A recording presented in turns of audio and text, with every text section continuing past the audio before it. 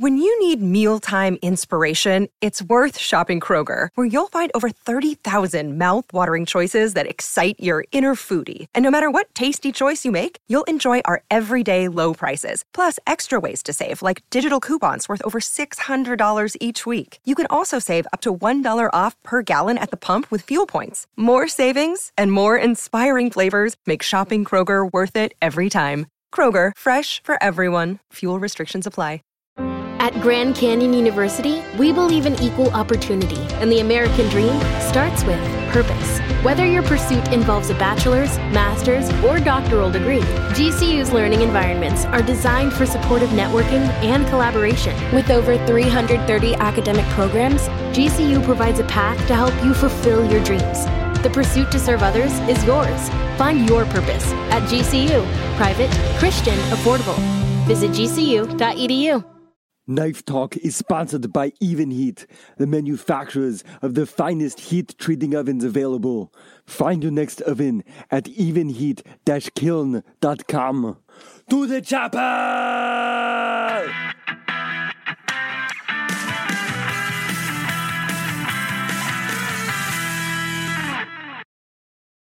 All right, welcome to another fine episode of Knife Talk single track. It's not necessarily a true single track though, because I'm here with a very special guest. I'm usually here with Craig Lockwood of Chop Knives and Jeff Fader of Fader Knives, but today I'm very fortunate to be graced with the presence of my friend Will Manning of Heartwood Forge. How you doing, Will? I'm doing great. How are you, Mareko? I'm doing all right. Thanks for having me. Yeah, absolutely. I'm glad that you were able to come on and have this conversation with me. All right, so Will is he's a young maker. I think, what are you, in your mid-late 20s? Yeah, that's great. That sounds good. Actually, yeah, mid to late 30s. Mid to late 30s? Oh, man. Mid-30s, yeah. Okay. Well, I guess we're the same age. Never mind. I was giving you the benefit of the doubt. I appreciate it. You just have a young look about you, my friend. But he is phenomenally talented maker. He's very skilled. He specializes in chef's knives. In the last, I think it's the last year or a couple years, probably 2 or 3 years now, you've really been doing a lot of sand mine work, which is another big reason why I wanted to get you on the show and chat with you. But all in all, you do a very good job with the kind of recycled material aesthetic and also just, I guess, the sustainability of using repurposed materials. You make a lot of knives from the old saw blades and stuff like that, and so I've always loved that kind of thing about knives in general, especially, well, I guess chef's knives, and I've talked about it before on the podcast. I love when I go to vintage shops or antique shops, the first thing I do is try to find the chef's knives, and the thing I love about that is that they're usually kind of crusty or stained or have a heavy patina on them, and the handles are kind of rough. But what I love about it is that they already have like this history and this story of their use about them already. You can actually see it on the blade, and I feel like that's the same kind of quality you get from a knife that has been forged from an old saw blade, and the handle material is pulled out of an old barn or something like that. I think it gives it so much more depth of character, and but I'll let you talk about that. Kind of, I would love to hear, where you got your start. Will's from East Tennessee, but I think you're originally from Georgia, I believe, right? Yeah, I kind of got my start in Georgia. We lived outside of Athens, but I grew up in North Florida, Okay. Tallahassee. Oh, right on. So, yeah. All right. And I think I'll just let you take it from here. Let's hear your story. I guess you grew up in North Florida, but how did you first get into knife making? Did it start earlier? Have you always worked with your hands? Tell me about it. So I'll give you a quick and dirty rundown. It started really with my dad was a chair maker, just a hobbyist, and he always had these old tools around and emphasized, how important having sharp tools was for working green wood. Sure. And I never really took to it. I eventually got a job at a sheet metal shop, and just that was my introduction to working with steel. When was that? 2003, I believe. Met an artist there that got me into welding and sculpture, and wound up doing a lot with FABA, Florida Artist Blacksmith Association. Steve Schwartzer was on your show. Yeah. I think recently. He was one of the founding members of cool. of that group, but they really took me under their wing and got me started in blacksmithing. That eventually led me to pursuing art school, just because I wanted to focus on bringing things into the world through my own creation, and that seemed like a reasonable decision at the time. And that, I guess, eventually I wound up at a living history park. Oddly, but that was a pretty great way to get paid hourly to practice blacksmithing and get some time at the anvil. So I spent 3 years doing that before I really jumped out on my own. And leading up to that jumping off point, I kind of dabbled with knives and would bring them over to the girl that I was sort of going after at the time, who is now my wife. It's an interesting way to court a girl. Hey, girl, I got a knife for you. Hey, girl, you like to cook? I'll try to make a knife for you. She was an awful critic. I mean, strong critic. It was good for me. Still get lots of criticisms. But yeah, that's the quick and dirty sort of my story right there. Yeah, I love it. So it's great that you have somebody who actually does cook in the house that can give you basically instantaneous feedback on your work, especially in your early days when you were first starting out. Yeah, it's excellent to have her around, Lee. I mean, she's an incredible person, also an incredible cook. So awesome. It works out. Bonus. So did you start right off with chef's knives, or did you start with hunting knives, or where did you start knife-wise? I started with chef's knives. At the Living History Park in Tallahassee, where I was working, they had a huge, pretty powerful sort of foodways program. So it started actually with making some tools for on-site use, and that sort of bled into my personal life. I'd go home and plug in my grinder. I didn't have electricity at the park, so I'd go home and use electricity, in the backyard or whatever. Right.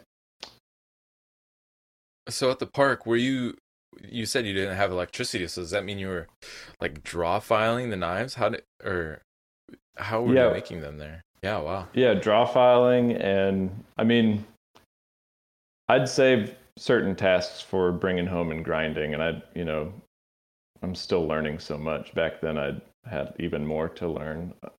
Sure. So I just had this, I forget what it was, some Lowe's or Home Depot grinder that eventually just burned up. I would save some stuff for bringing home at night. Yeah.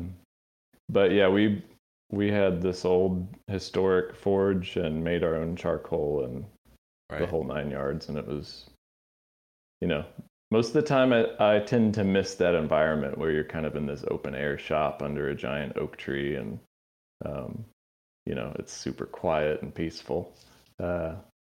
Just so different from kind of where it has ended up with tools and an enclosed shop with good lighting and all that. The sounds bounce around, and I've got music blaring all the time. So it wouldn't make sense for me to cut off the electricity at this point. Yeah. But what is your go-to work music?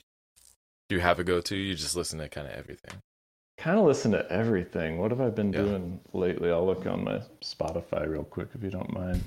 No. Gosh. Well, I guess John Prine was this week just because he was in the ICU with this current COVID stuff. And I was kind of raised on him. So that hit me pretty hard. So I was like, all right, John Prine it is. on Nice. Monday. So yeah. The only reason I know of John Prine is because of the Oh Brother, Where Art Thou soundtrack, which is a George Clooney movie that came out long time ago. Yeah, that's a great film. Early 2000. It was a really good movie, but his vocals are insane. When it comes to chef's knives, and you were first starting to make those at the village, and just kind of in general, what were some of your early inspirations? What were some of the knives that you were looking at? Just historical examples, or were there knives out in the world that you were admiring? Just historical. I mean, I don't even know where that came from, but just the idea of a blacksmith knife with the forged handle, even more rustic than the work I'm putting out currently. Sure. You know, it was You mean like a socket handle, or just a forged, forged out the tang and wrapped it around. I don't know what you would call that. No wood on the handle. Right. Oh, okay. Just, I guess what I know now is a blacksmith knife. And looking at examples, there's an archaeology lab on site, and steel doesn't last. It rusts away. Iron, rusts away. So there wasn't a whole lot to look at. You kind of had a skeleton of something that may have been a knife. And that's kind of it. I see. There was a lot of freedom for interpretation there. Yeah, absolutely. Interesting. Yeah, so I kind of based what I was making off the needs of the people that were doing the cooking at the site, that's size fair. And what are they wanting to cut, and that was about it. I mean, sure. Well, and historically speaking, I wouldn't imagine that they had too many cooking knives that were dedicated to just cooking. I would imagine that, the knife that you also skin the animal with or whatever was also the same knife that you used to cut the potatoes and onions and everything else. Yeah, that's a good point. So, yeah. And these were thick old clunkers. I mean, they would have hopefully done that as well. So For sure. So when did you kind of, I guess, how long were you working at the village and before you decided to go full time? That's a question we get all the time on the podcast, is how do I know when I can go full time? When did you know that it was right for you and your partner for you to go full time? Right. Well, so I quit that job after 3 years when my wife was pursuing a grad program in Athens. And it was kind of like stay at this state job and keep doing the same thing or follow your heart and chase this girl up to Georgia. So I did that, and once I got to Georgia, obviously, come on, the right thing to do. Got to Georgia and juggled part-time jobs all over the place for a couple years, while still pursuing this knife venture on the back burner. So I did that 2 or 3 years, and sure. And really quick, what year was that? How many years ago was that? The year I went full time was the early part of 2014, and I remember it vividly because my cell phone started ringing in the middle of it. I used to record music. I tried to make money with that, and I was in a recording session, and my phone started ringing and voicemail, and I'd go check it in the bathroom, and it was someone curious about a knife. And I thought, maybe this is where I quit all these part-time jobs. And so I did that and just put everything I had towards what I wanted to be doing. Yeah. Up until that point, I'd been in a windowless room recording bands, and it was a lot of fun, but I don't do well around all those substances and those kind of hours. Sure. And the lack of being outside. It's just not healthy for for me or really I don't believe anyone, but I mean, I think it's been scientifically proven that it's actually beneficial to be outside. Yeah, sunlight is or good get for some people. outside time. Right. Yeah. So that was 2014, and that was kind of a result of just a small little thumbnail photo that came out in print in 2013. Okay. Where? And that was in a magazine, kind of a Southern lifestyle magazine called Garden and Gun. I was gonna ask about that. And it was a holiday gift guide, and it was nothing. It was like a crappy photo of a crappy knife. And It sounds like it did the job, though. it did the job. I mean, it probably too soon for me, but you know, I did and still do a lot of learning on the job. You know, I think we all do if we're paying attention to absolutely. what our knives are telling us. For sure. And really quick, a lot of people, you know, and that's another question we get all the time is, you know, how do I build up my business and stuff, you know, stuff along those lines. How did you end up getting in the Garden and Gun? Did they reach out to you? Did you send them a feature, like some photos and stuff, and say, "Hey, I'm a knife maker in Athens"? Yeah, they have this annual award called Made in the South Awards, right? And it's a $10,000 prize. I mean, that you've won that kind of money before. You know, it probably vaporizes before your eyes. It's nothing, but it's really sure. that the exposure that you get that is really kind of the jumpstart to any business, in my opinion. So you did win that? I did not win that. I got a rejection, and they said, "But we'll keep you in mind for stuff in the future." And they put me in the holiday gift guide of that same issue where they announced the awards. Nice. And so that kind of was my training for what happened the following year, where I did not win again, but I was a finalist. So that's a third of a page or a half of a page, you know, in there that they write the story, they take the photograph, and then whatever they print, that's what you wind up selling. So I made a hell of a lot of cleavers for the first couple of years. That's a good point. Because that's what people are seeing. So they're like, "Oh, well, I want that." Right. So I'm grateful to have had that opportunity. It was a great learning experience. It was a great life experience. And I'm excited that I'm making more chef's knives now than cleavers. That was not always the situation.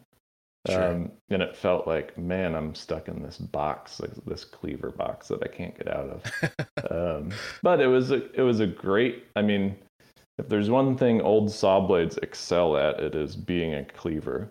There's even fewer saw blades out there that will make a good chef's knife, just based on chemical analysis and testing and all of that. So, it was better that it was a cleaver and not some very refined chef's knife that I had agreed to make a bunch of for too low of a price. That's basically what it was. But that gave me, that was my springboard for getting out of the juggling part-time job stuff. And really, the main inspiration for that was working for myself and doing something I loved, working with my hands, where I could always continue my own sort of educational path that I want. If I want to get in more into this or that I can do that, and there's not a boss breathing down my neck saying, we need you to really focus on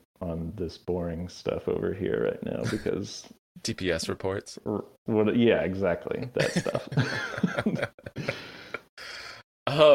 So that was actually a question we had recently on the podcast, is about, you know, if I'm using reclaimed materials, how do I go about figuring out what it's made from, or just how do I do the best educated guess? So you got your start working with a lot of reclaimed stuff.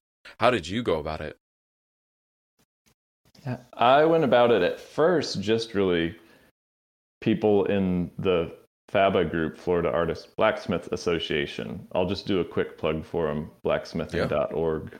y'all can edit that out if you want. No, that's great. But a great group, and you'd get, some of their founding members, some of these like old guys that have been blacksmithing for ages come up and say, hey, you want to make a knife? Like, use this section of steel that I got from a saw blade.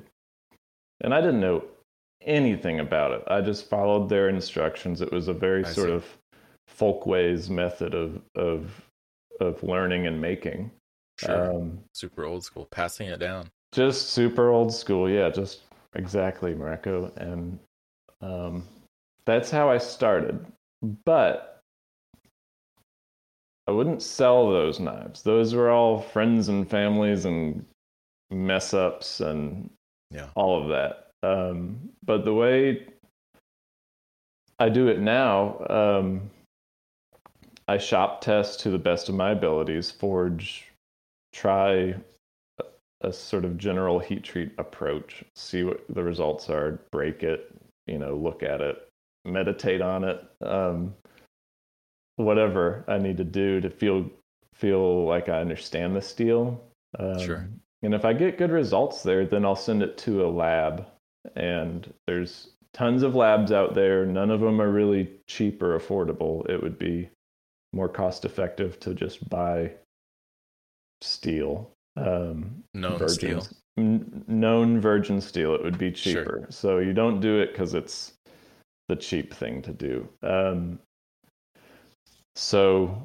Once I feel good about a steel, then I'll send a section of it off to a lab. They only need like a square inch, and I'm happy to sacrifice that to have all the information they can tell you. And I should have one of those reports in front of me to tell you exactly what they're saying, but it's all right there.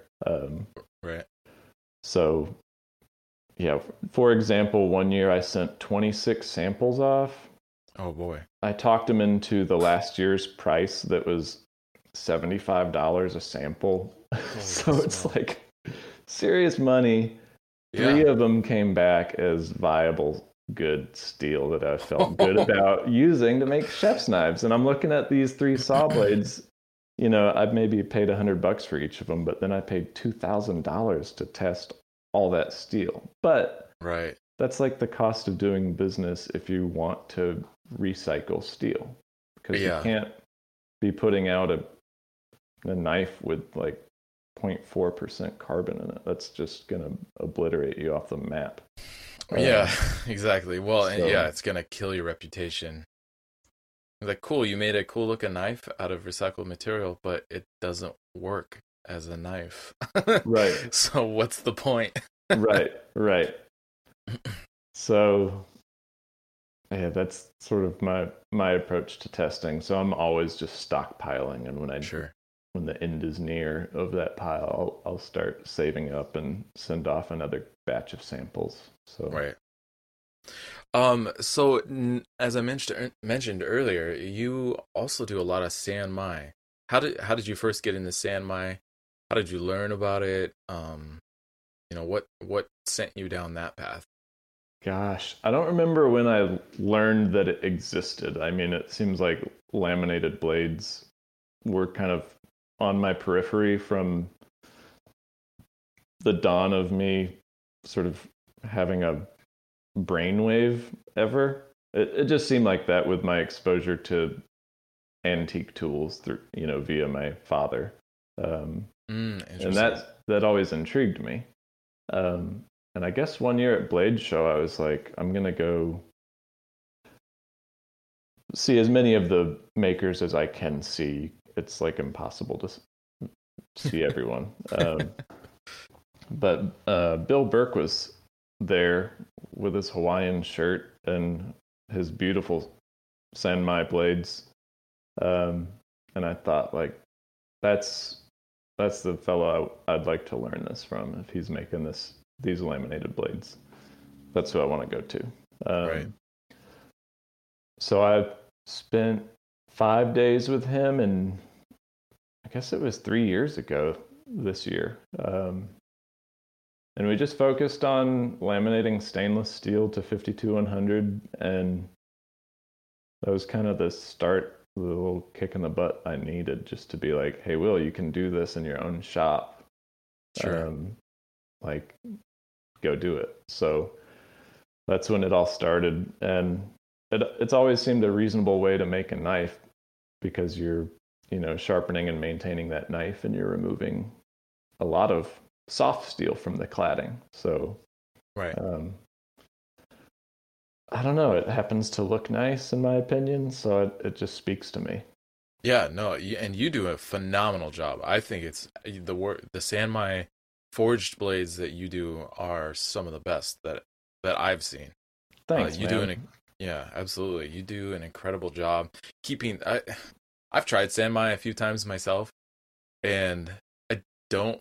I haven't had a lot of time on it, and maybe that's just what I just need to do, like an intensive, like week-long forging Sanmai, just blade after blade after blade to get the hang of what's going on, because I always get it off center a little bit here or there, or a lot of it at places where I don't want it to be off center. Right. And I really struggle with that. And now, even now when I'm not forging, or when I'm forging like my regular Damascus or monosteel, I try to make sure I'm forging as evenly as possible either side, just with the idea in the back of my head that, if I got to pretend like this is Sanmai, and if this was Sanmai, I'd have to forge really evenly to make sure that core stays center. But what were some of the big challenges at the front of just any of this? Was it getting the steel to stick? Was it keeping the core centered? What were some of the big challenges that you've come up against in making Sanmai blades? Yeah, keeping the core centered continues to be a challenge. And I would say that from the start, that was, in my memory, one of the most concerning issues of, you spend this extra time on a blade and you finish it up and the core is like out of whack. Right. One of the biggest things I've done to correct that, which I'm doing less now, is like a full spheroidizing. Is that, am I saying that right? I'm probably butchering it. Anneal and cold forging the whole blade, and that helps center that core. I can't explain why, but if you go over the entire surface of that blade with a hammer while it's cold, your core will just be much more centered. And it may just have to do with the fact that you can see what's going on when it's not glowing hot. Right. So that would be one main challenge. And I guess the other is just warping during grinding, because your blade is not going to be this rigid thing. It's not flimsy floppy, but your hard steel is a third of the thickness of the blade. So, you're applying a lot of pressure during grinding, or at least I am. And it warps. So you have to be fairly consistent and even with your grind, go back and forth and check for straightness more than you think you need to. Sure. And you can always just tap it with a hammer and straighten it, and I do that all the time with this stuff. Yeah, that's something I never really took into consideration. I've never done like a true Sanmai. I've always made it out of all hardenable material. So the blade hardness and the way it grinds has always been basically the same. Right. But I never thought about how, that fact that the core is only 1/3 of the overall composition of the steel, and so which is the benefit and kind of the reason to do it is to lend that toughness to the super hard core material, but at the same time, it wiggling and wobbling all over the place while grinding has never crossed my mind. Right. Well, that's one thing at least I've run up against. Sure. And even just last night in the shop was running up against it. So sure, it's not going anywhere as far as I can tell. Until I learn from another like master smith that says, "Hey, Will, like you're doing this all backwards. Try this." Right. But to me, it seems like that's going to be an ongoing thing with these thin chef's knives. Yeah. With tough but not hard cladding. So. Yeah. Sounds good. Yeah, love it. And also, I just realized, I don't know if I said this at the top of the show, but if anybody wants to see Will's work, go on Instagram at Heartwood Forge, and you can see his work all over the place. And actually, one of the real big things, also that I wanted to get you on the show about was one of your most recent projects, which has actually been kind of a collaborative project in working with other artisans and crafters in doing kind of a fundraising raffle to help support restaurant workers. Can you tell me about that? I can tell you all about it. Let's hear it. I started maybe 2.5 weeks ago, and right when this coronavirus stuff hit the fan and was making headlines, and I had 4 customers cancel orders in a week, and it just it shook my earth, because I thought, I'm immune to this. It's not going to affect me economically. I work in the backyard. I got the social distancing on. Right. I got the income going on. And then that's when I realized, like, this is a big situation. It's affecting almost 8 million restaurant workers in just our nation alone. And they're going, they're losing their jobs. They're getting the boot. They're expected to just go jump through the ropes and jump through the hoops. Yeah, whatever. And get unemployment. Yeah, and it's going like, on. Yeah. Oh, what a shitty system. Pardon my French, or what a crappy system that is.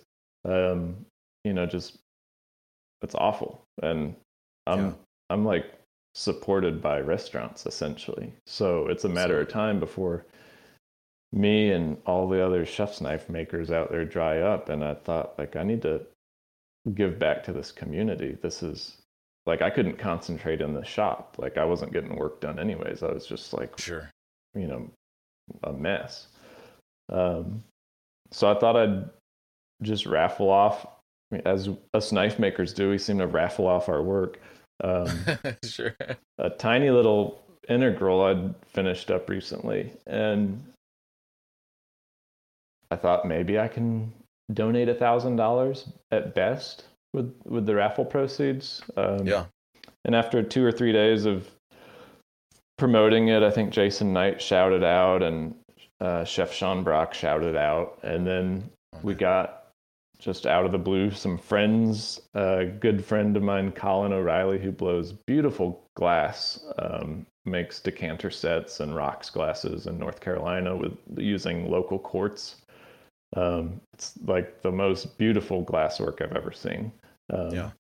And he just had his 3rd kid, and he's just furloughed his employee because restaurants support him too, and his orders dried up. And he was like, "Hey, I'll throw down on this if you want."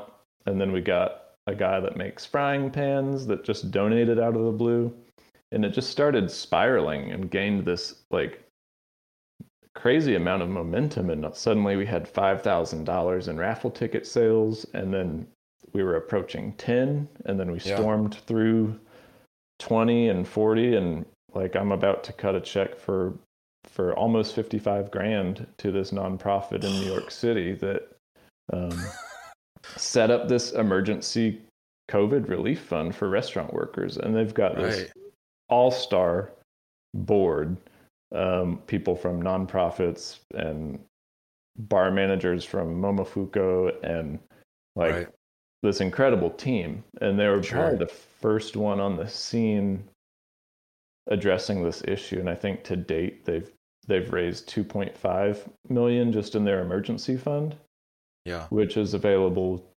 to restaurant workers and other nonprofits supporting restaurant workers that are out of work because of all this. But even at $2.5 million, that's a drop in the bucket for what we need. But, it just was me doing anything I could do. And we had many knife makers reach out and donate stuff, which was awesome and not surprising given the strong community that the knife world sort of beholds. And the artisan community, they really showed up because everyone loves to eat, and everyone that it seems like I know makes stuff sort of that revolves around eating food. So it's definitely near and dear to a lot of people's hearts, and I'm like honored. I mean, it's not me. It's just I'm like thrilled that there was so much support. It was this stream of positivity and sort of gave me something personally to focus on versus the headlines. Right. No, I mean, it's absolutely, I think it's absolutely incredible. And I think, I unfortunately. Oh, you shouted out too. Sorry, Mareko, I missed that. Thank you. No. Yeah. And well, I was just going to say, I've been kind of overwhelmed by everything also, and just have been trying to keep my head down. And I'm glad that you reached out to me, because I had no idea that it was going on. And to already see the amount of momentum that you'd built up to that point, and you reached out at around the $5,000 point, and I think it only had really like maybe another few days left, maybe 4 or 5 days left, and then you went from 5,000 to almost 55,000 in 5 days. I mean, that's I know you said it feels like it's a drop in a bucket, but that is far and beyond what I've ever heard, anybody else doing to support any nonprofits. I've done my share of donating to nonprofits and stuff like that, but with my knife work, but it's never been at that level. And I think it's really incredible, and especially that you've been able to, get these people, this community to rally around this need and this want to support. I think that was phenomenal. And your friend Anne is actually, she's carrying it on and trying to raise another round, right? Yeah, she is, and it's going really well. Shout out to Lynn Valley Forge. I don't know him personally, but Beautiful Knives has donated a full custom towards that cause. I donated a small Sanmai bird and trout.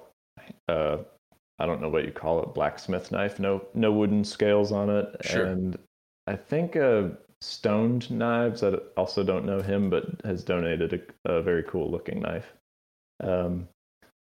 So yeah, Ann Ladson, she's a Charleston-based metalsmith that I met through that whole garden and gun thing, and we've become like incredibly close friends over the course of the last 4 or 5 years.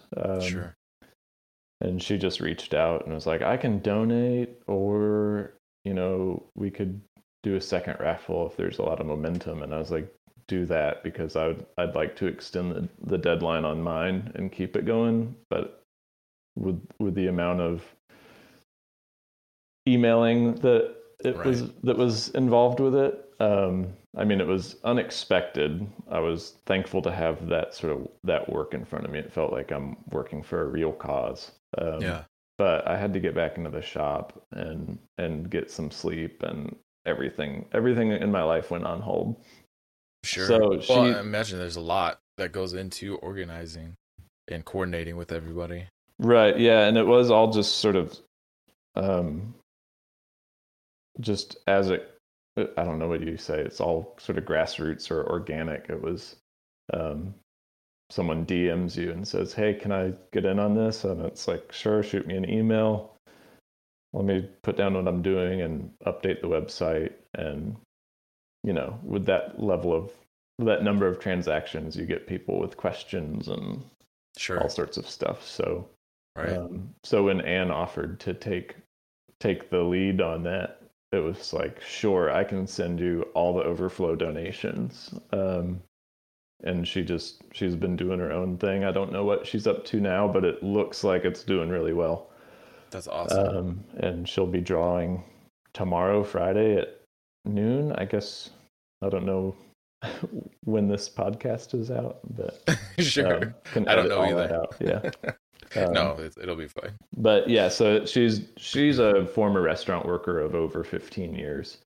And like, if it's dear to anyone's heart, it's dear to Anne's heart. And she's an incredibly hard worker. She's talented and she's passionate. So she's like she was like, it doesn't seem like it's that much work, Will. I'm like, oh, see, that's why you're good for doing this. Like, I shouldn't have been doing this.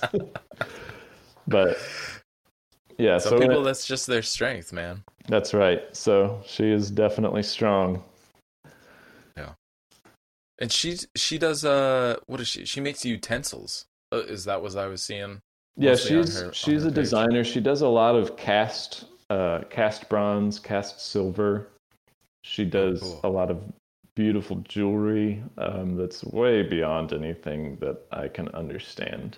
But when I can afford it, I'll buy some for my wife, and it's freaking awesome. I'd wear it if I could get away with it, But well, yeah. What else? She was, when we met, she was mostly making servingware and like bone marrow Okay. spoons and like barnacle encrusted place settings, like crazy stuff, and Oh, interesting. just things you don't see every day that just Right. take your dining room to the next level. Absolutely. But And yeah. oh, sorry. Go ahead. Oh no, she's doing a lot of casting and fabricating and forging, and she kind of just seems like she does it all. So Love it. yeah. So if people want to, well, I guess it's gonna be too late by the time this goes out. I was gonna say, oh, where can people like find her and share it? But Right. it sounds like nonetheless, go check out her work. I mean, I've seen it myself. It's beautiful stuff, and if you want some inspiration, she's definitely a good resource for that.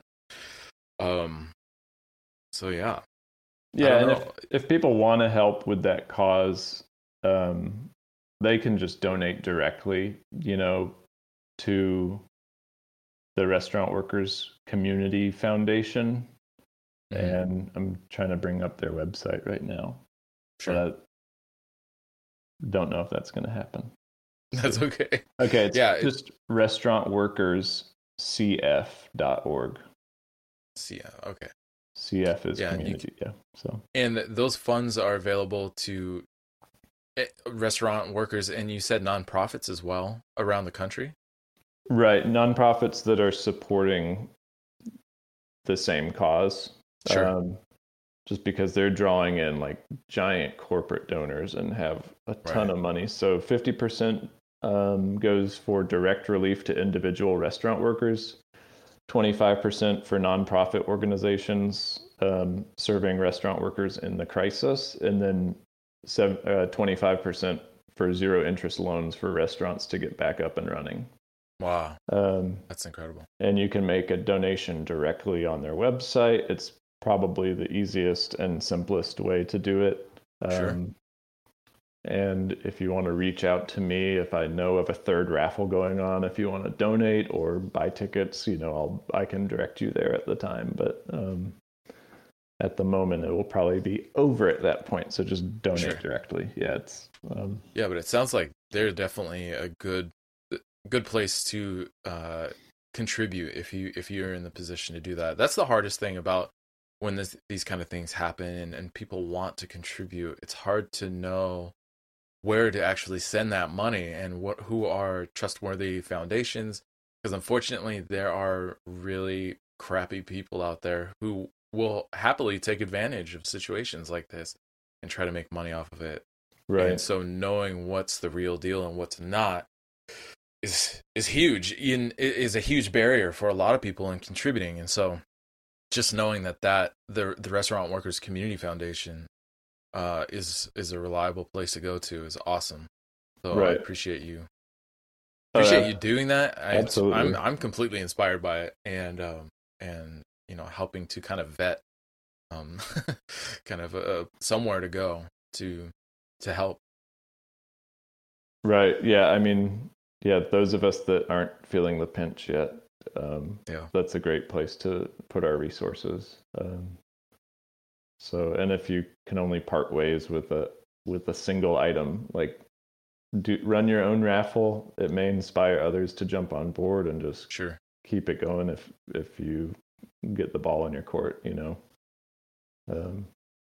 So yeah, thanks for supporting it so well, Mariko. And you especially, and lots of other knife makers. Some of our clients are affected by this, but some are like way above being affected by this economically, and they're some of the best donors.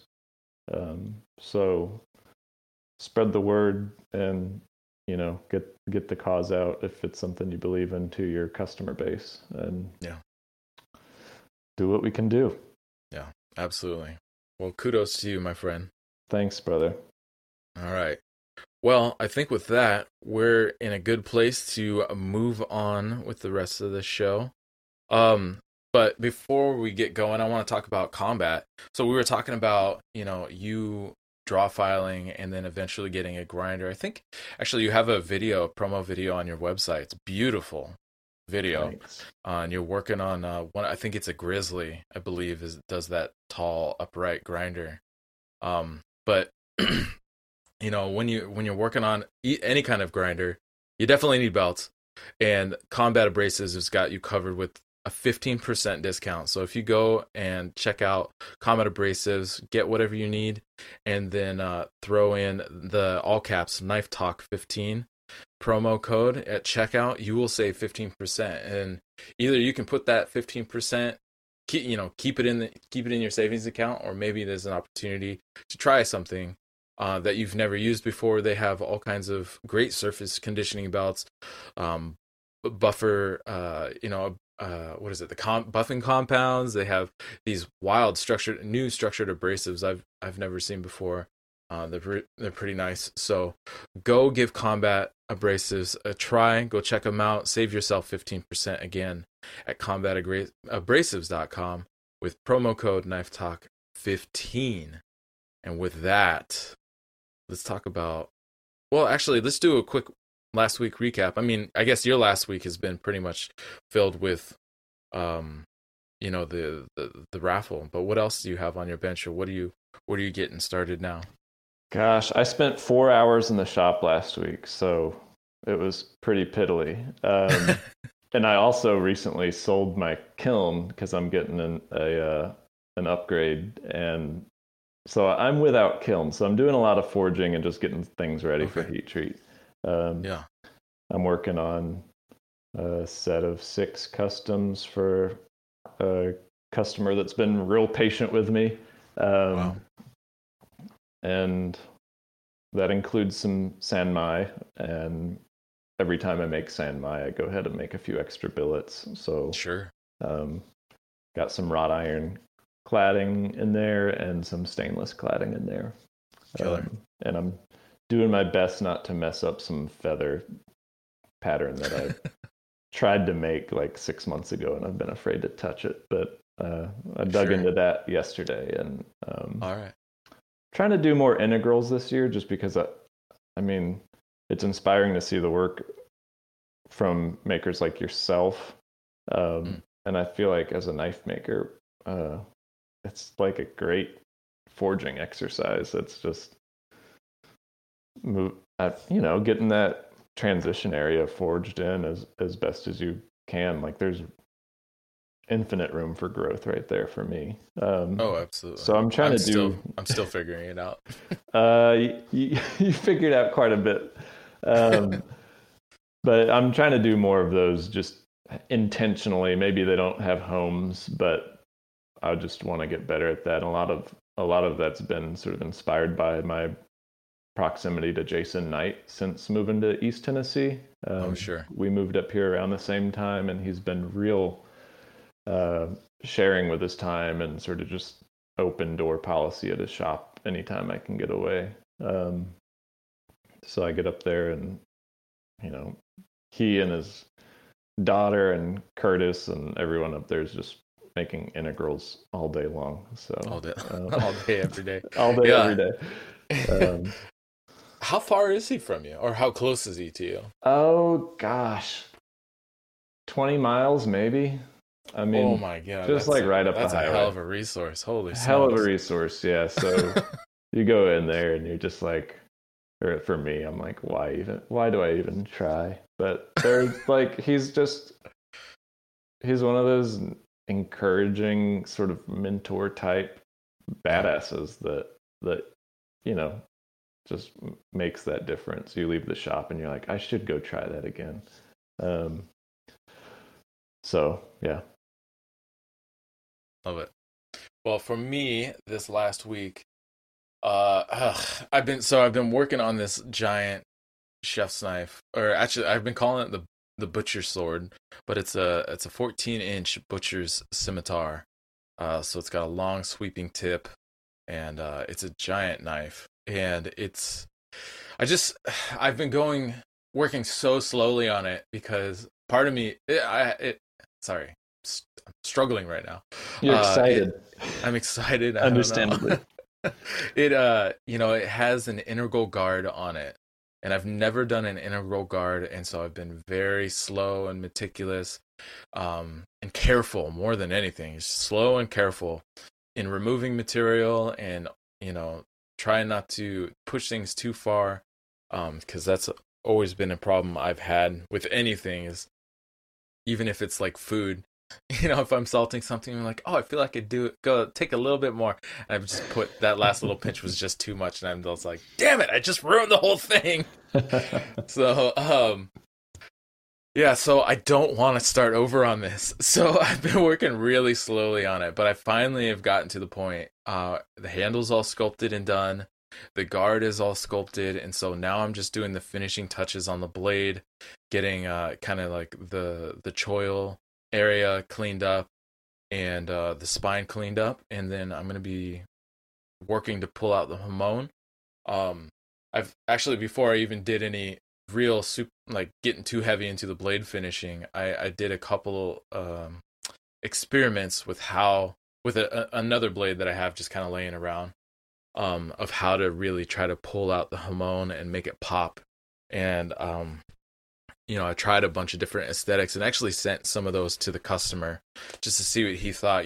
I was like, we could go this route, which is kind of a more traditional, higher polish look, or we can go this other route, which is not necessarily as traditional, but it has a really high contrast and really is very stark and in your face kind of hamon. He's like, let's go with that one. So I'm excited to do that. And in kind of like preparing it, I can already see that I almost call it Woots.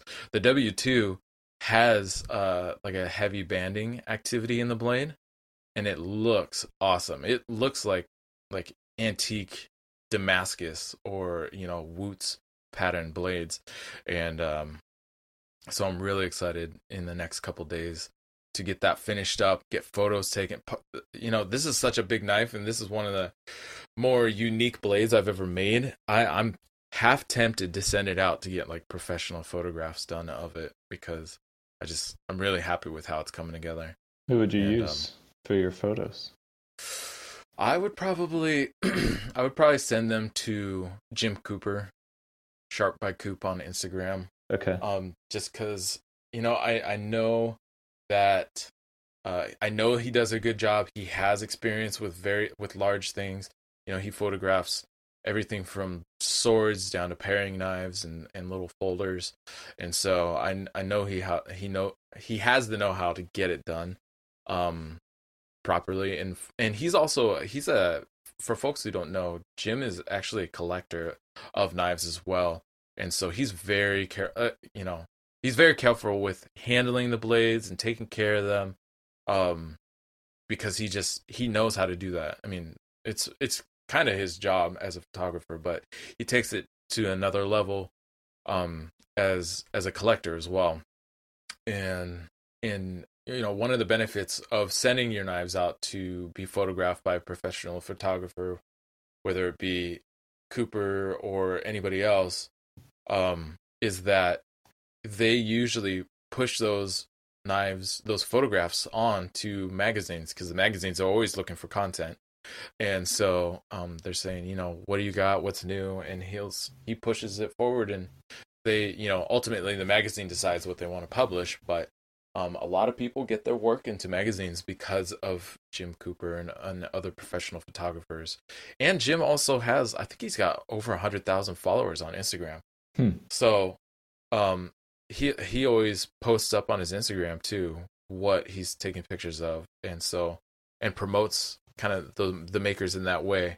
And so he does, while it can be a little bit on the spendy side, the PR work that comes out of it is it's hard to beat the price point for that as well. Not only you get great photographs, but you get some you get them promoting your stuff. So Right. that's what I'm thinking. Have you sent your work out to be professionally photographed? Yeah, I sent my first, like, I guess everyone sends their first, like, whatever knife out. Sent my first Damascus Sanmai to Jim, which was probably not a great idea in the in hindsight.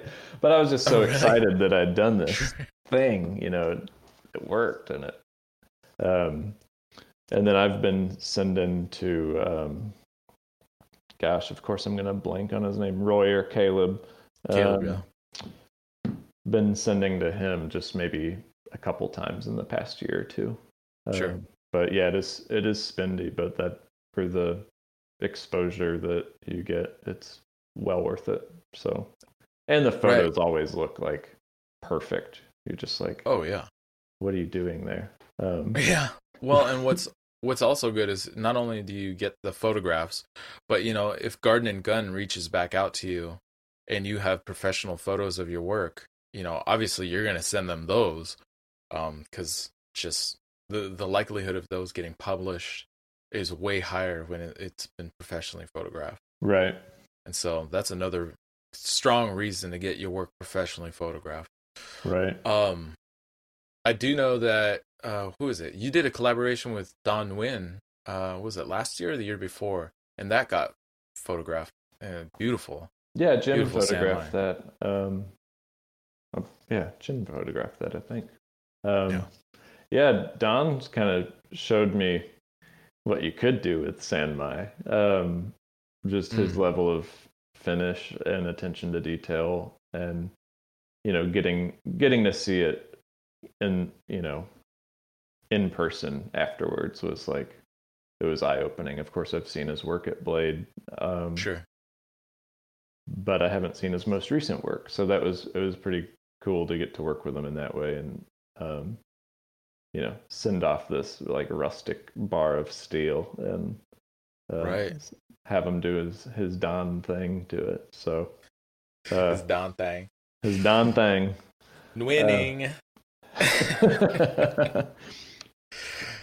That's actually an interesting concept. That's never crossed my mind to do a collaboration just to see how somebody else uses your material and what you can learn from it.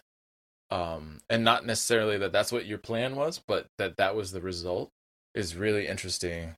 That you also, not only did you get to do this fun collaboration, but you learned at the same time, which is a really cool idea. Right. Yeah, I think, just being observant and seeing it and realizing like you can take this to any level you want. For sure.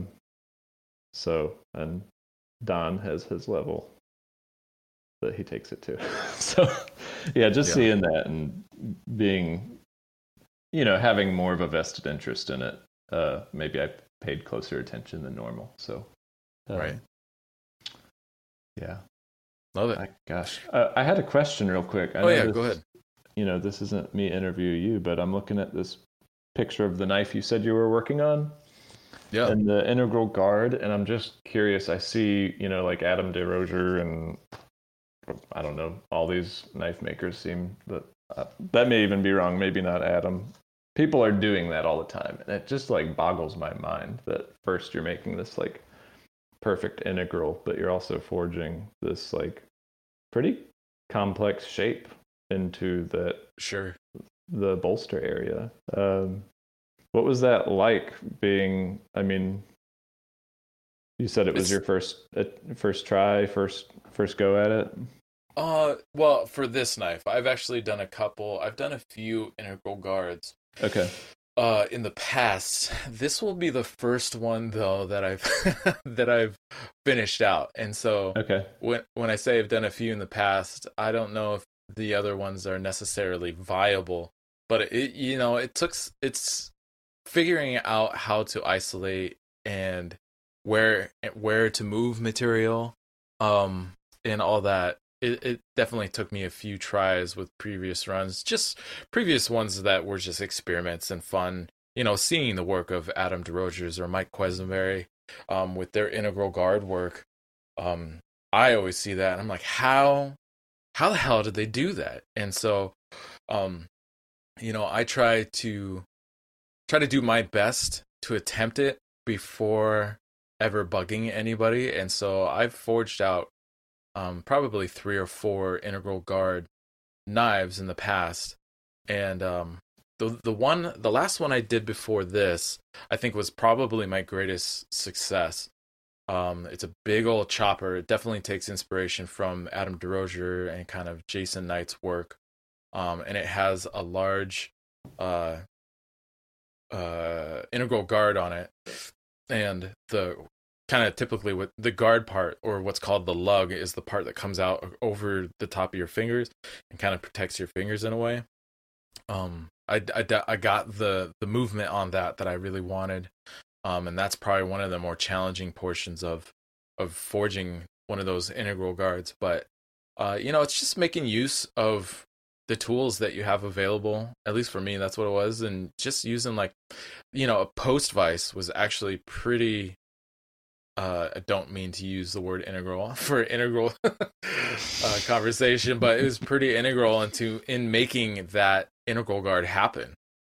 There's basically at least no other ways that I could think of holding the blade and isolating that material and drawing out that lug, and giving it that look of a real, an actual forged into shape kind of integral guard knife. And so it's tricky, but I try to use my reverse engineering brain that I use for Damascus.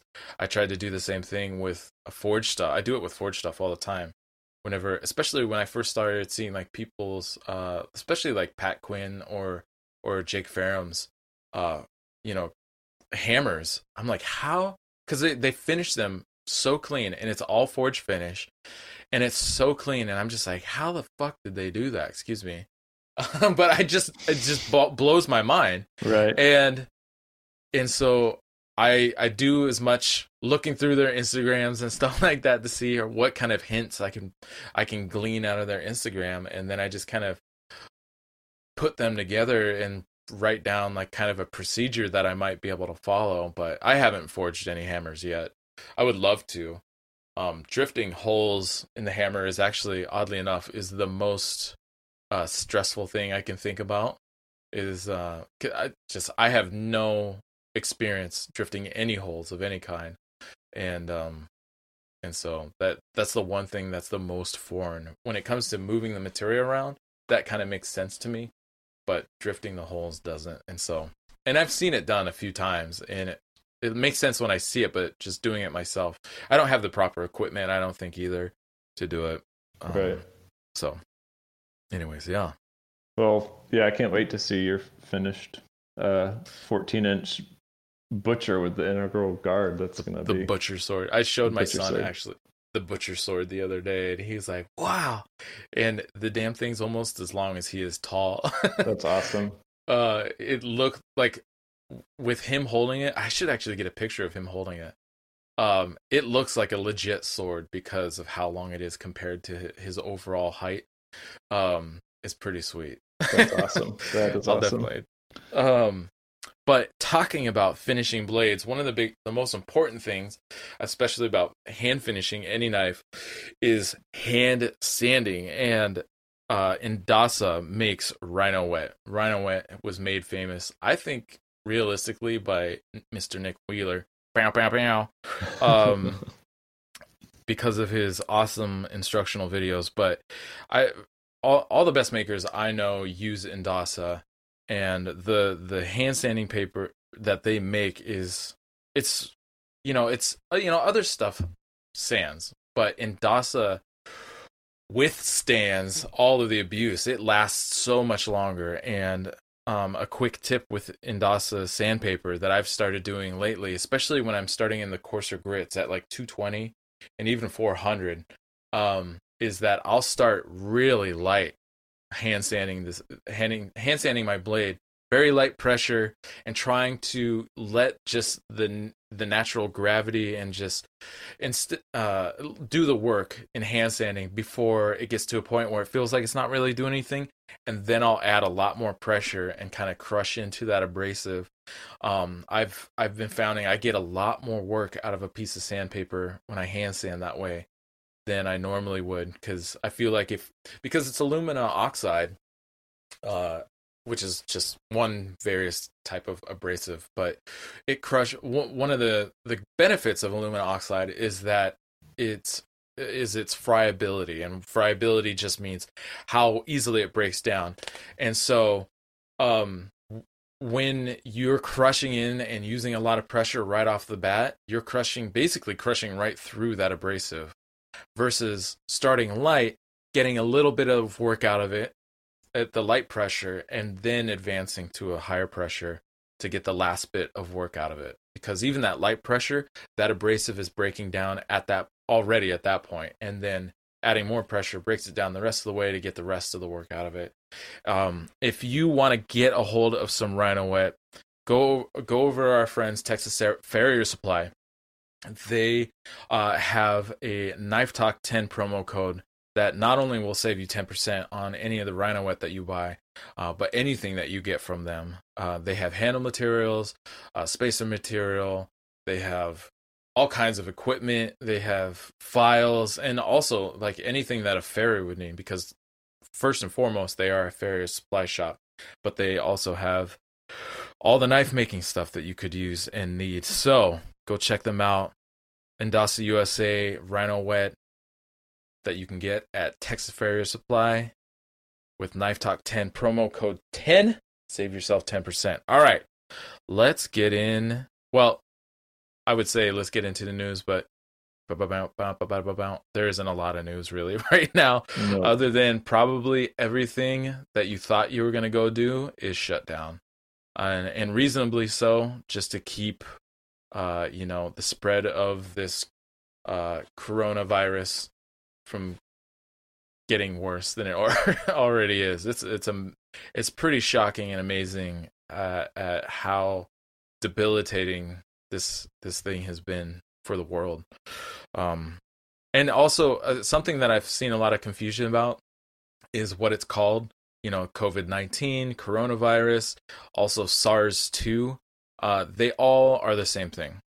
They're all referring to the same kind of virus and resulting disease. So don't get confused when you hear somebody throw something else out there. They're all still talking about the same thing. So if you thought you had plans, or you had plans to go somewhere and do something really fun and cool, you might want to double check those. Any kind of knife shows or symposiums and all that kind of stuff that's supposed to be happening, you might want to make different plans. So with that, that's right. Super bummer. We will get into our Q&A. So I put. Oh wait, sorry. I don't remember what the hey man, can I ask you a question is. Maybe that's it. That was really good, wasn't it? Yeah, that's I'm really great. good at. Hey man, can I ask you a question?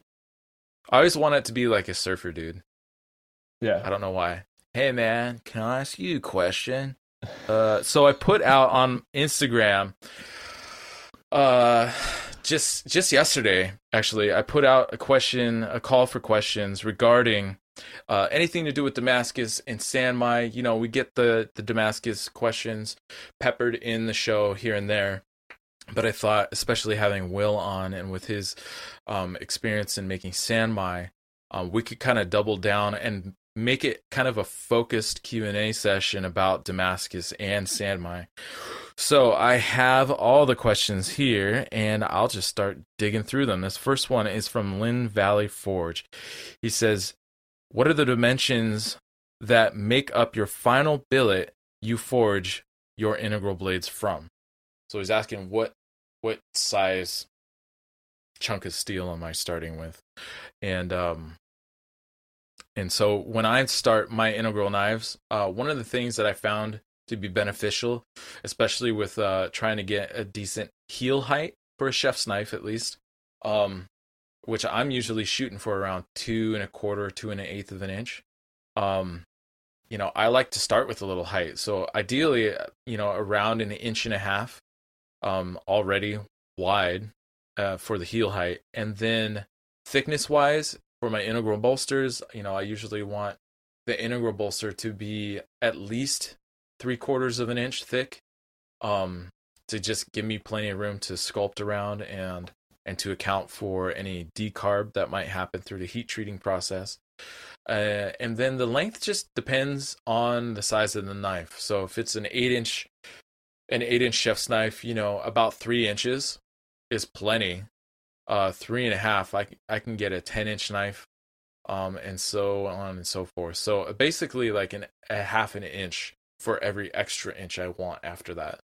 I actually think I did forge an integral monosteel from like 2.5 inches by 1.5 by a 3/4 inch, 8-inch chef's knife out of that. And it's just being able to move material. Power hammers really make a difference. But you can definitely do it with hand hammers. It's just practice and getting accurate those. You said you just forged an integral. How did you decide, Will? How did you decide what dimensions you wanted to start with to forge that blade? Well, I started with pretty much the same size you said there. Just kind of looking at it and I think, okay, I want it to be this thick when I'm done with it. How thick is it now? Multiply that, to get your length. And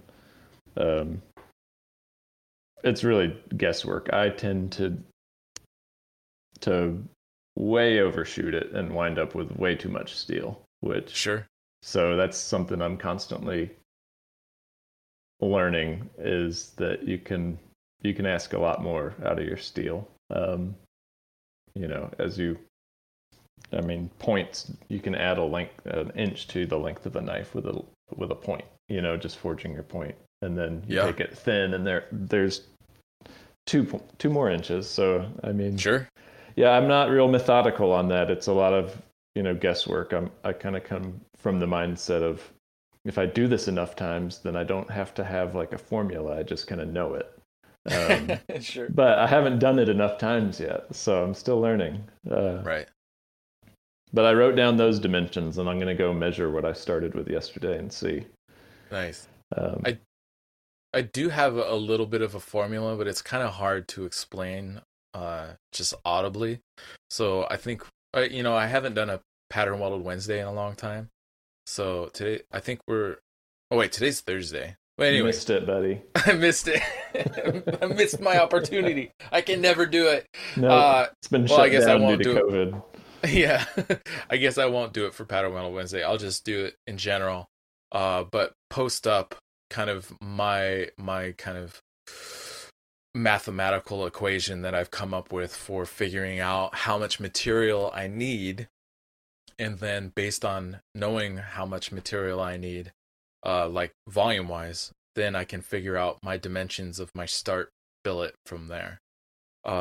It's just all math stuff. It's basic math. It's basic algebra. But just thinking about it in that context has always been,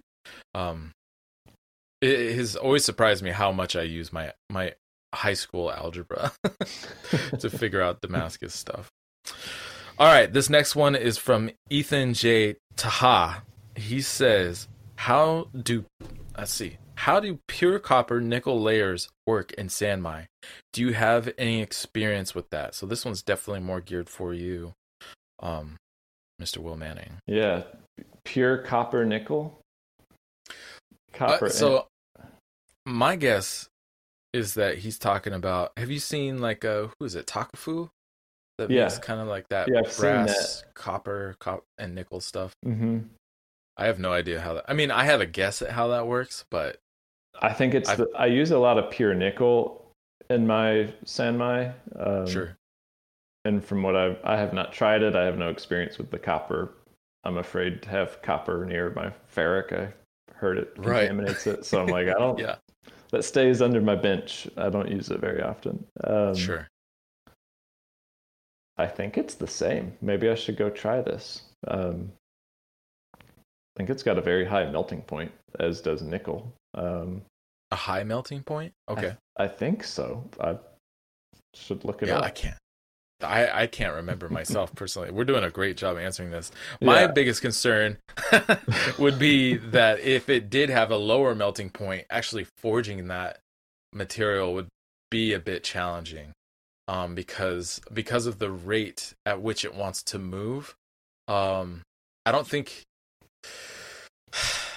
you could really like forge an integral knife or something out of that, because what would happen is the core material wouldn't really go anywhere, but the cladding would go all over the place. And so that's more of a material that you might want to just buy as a sheet and then stock remove from, because I don't know how forging works with that. Right.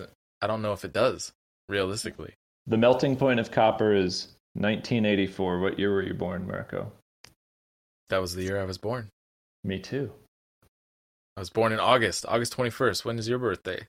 August 16th. What the hell? Holy shit. You're older than me, you old bastard. Oh, damn it. That's why I'm balding. I don't know how the forging copper would. Ugh. I mean, people do it, but if it's melting at that temperature, that means you want to work considerably lower than that temperature, probably at least 100 or 2, if not 200 degrees, which puts you working at just under 1800 degrees, and getting any forge to run that low, unless you're working out of a kiln or working out of like a ribbon burner with a thermocouple and a temperature control and all that kind of stuff, you're going to be in a hard place to try to figure out what that temperature actually looks like by eye. There's no way you can trust that. I feel like after all my experience, I would have a hard time trusting knowing what even the difference between 1600 and 1900 degrees actually looks like, And so, that would be, I would say not forging them is the answer. Don't forge them. There is a knife maker in Austria that does a lot of copper, and I don't know if he's buying sheets of pre-laminated steel or not, but sure. he's on Instagram as at DAV.WOLKE. Do you know him, Marco? Dav Wolk. I feel like I've definitely seen that kind of stuff. All right, so this is my guess at how something like that would work. And so is his stuff the stuff with the Damascus in the core, and then there's like the copper layer, and then there's more Damascus? Let's see. I'm mostly seeing blacked out steel on either side of the copper with a big copper core band in it, or a big copper band. Okay. Well, I think either way, whether it's Damascus or monosteel, I think the way that works is, one, you would need a nickel shim on either side of the copper just to get it to stick, because I don't think the copper wants to stick the steel. And then secondly, again, you wouldn't really want to do a whole lot of forging. And so how I would lay it out is get sheets that are basically all cut the same size of steel and nickel and copper and nickel and steel and so on and so forth until you got your layup, and then put it, either TIG weld the joints all the way around or wrap it somehow, and then either gently press it, but most ideally run it through a rolling mill and just, do a couple passes, heat it, pass it through the rolling mill, heat it, pass it through the rolling mill, and probably by the third or fourth roll, and each one is just a light reduction, you should have a solidly welded material. But at that point, you don't forge it. You stock remove from there. And that would be my take. But I'm kind of talking out my ass because I have no idea how if that would even really work. The only way I would be able to know is by just experimenting and trying it. So if you try that, Ethan, good luck. All right, this next one is from J Steel Smithing. He says, this guy sent a longer one. I forgot. He sent it in my DM, so I'm going to skip that one for now. All right, Josh Height says, any Sanmai builds with a focus on a Kasumi finish in the cards. Are you familiar with Kasumi finishes, my friend? I hear the word out there. Sure. Honestly, don't know what it means. Is it a stone finish? Yeah, it's kind of a stone finish, or it's a really high polish finish. And I think moreover, it's a reference to the aesthetic of the blade, which is kind of similar to bringing out the Hamon in a way, because from what I understand, they're finishing with oh shoot, of course I'm gonna forget what the little finger stone. I can't remember what it's called right now. I want to say like naguri, or maybe that's sushi. I'm not sure. Nagiri. Yeah, they should finish it with some sushi, but it's a type of Japanese stone. It's usually it's either in a powder or it's in like actual solid stone form, but it's usually a tiny little thing, and they just kind of scrub it around, and it's a really fine polishing stone. But it's, from what I understand, and it's the same kind of thing they use on Japanese swords that helps pop that Hamon, is that the stone is low in pH, and so it's mildly acidic, and so as it's polishing, it is also etching at the same time. And so at least this is what I think I understand of the Kasumi finish. Sorry if I totally screwed this up for everybody, but is that the Kasumi finish is basically the idea of pulling out the contrast between the core material and the cladding material, whether it's stainless or usually, in especially Japanese tradition, it's either like a wrought iron or a mild steel. And just being able to visually see that difference, as well as the slight decarb layer between the high carbon steel and the mild steel core or cladding. And so you'll get just the slightest little decarb cloud between the two of them, and that also shows up if you do it properly. And I think that's what everybody's really like excited about, is figuring out a way to properly bring out that little decarb layer between the cladding and the core material, because I think realistically it's pretty straightforward and easy to see the contrast between the core and the cladding, but doing it right so you can see that little decarb layer, I think is the tricky thing for a lot of folks. So interesting. I'm gonna have to try this, but I don't know even where to start. So someone DM me a starter kit.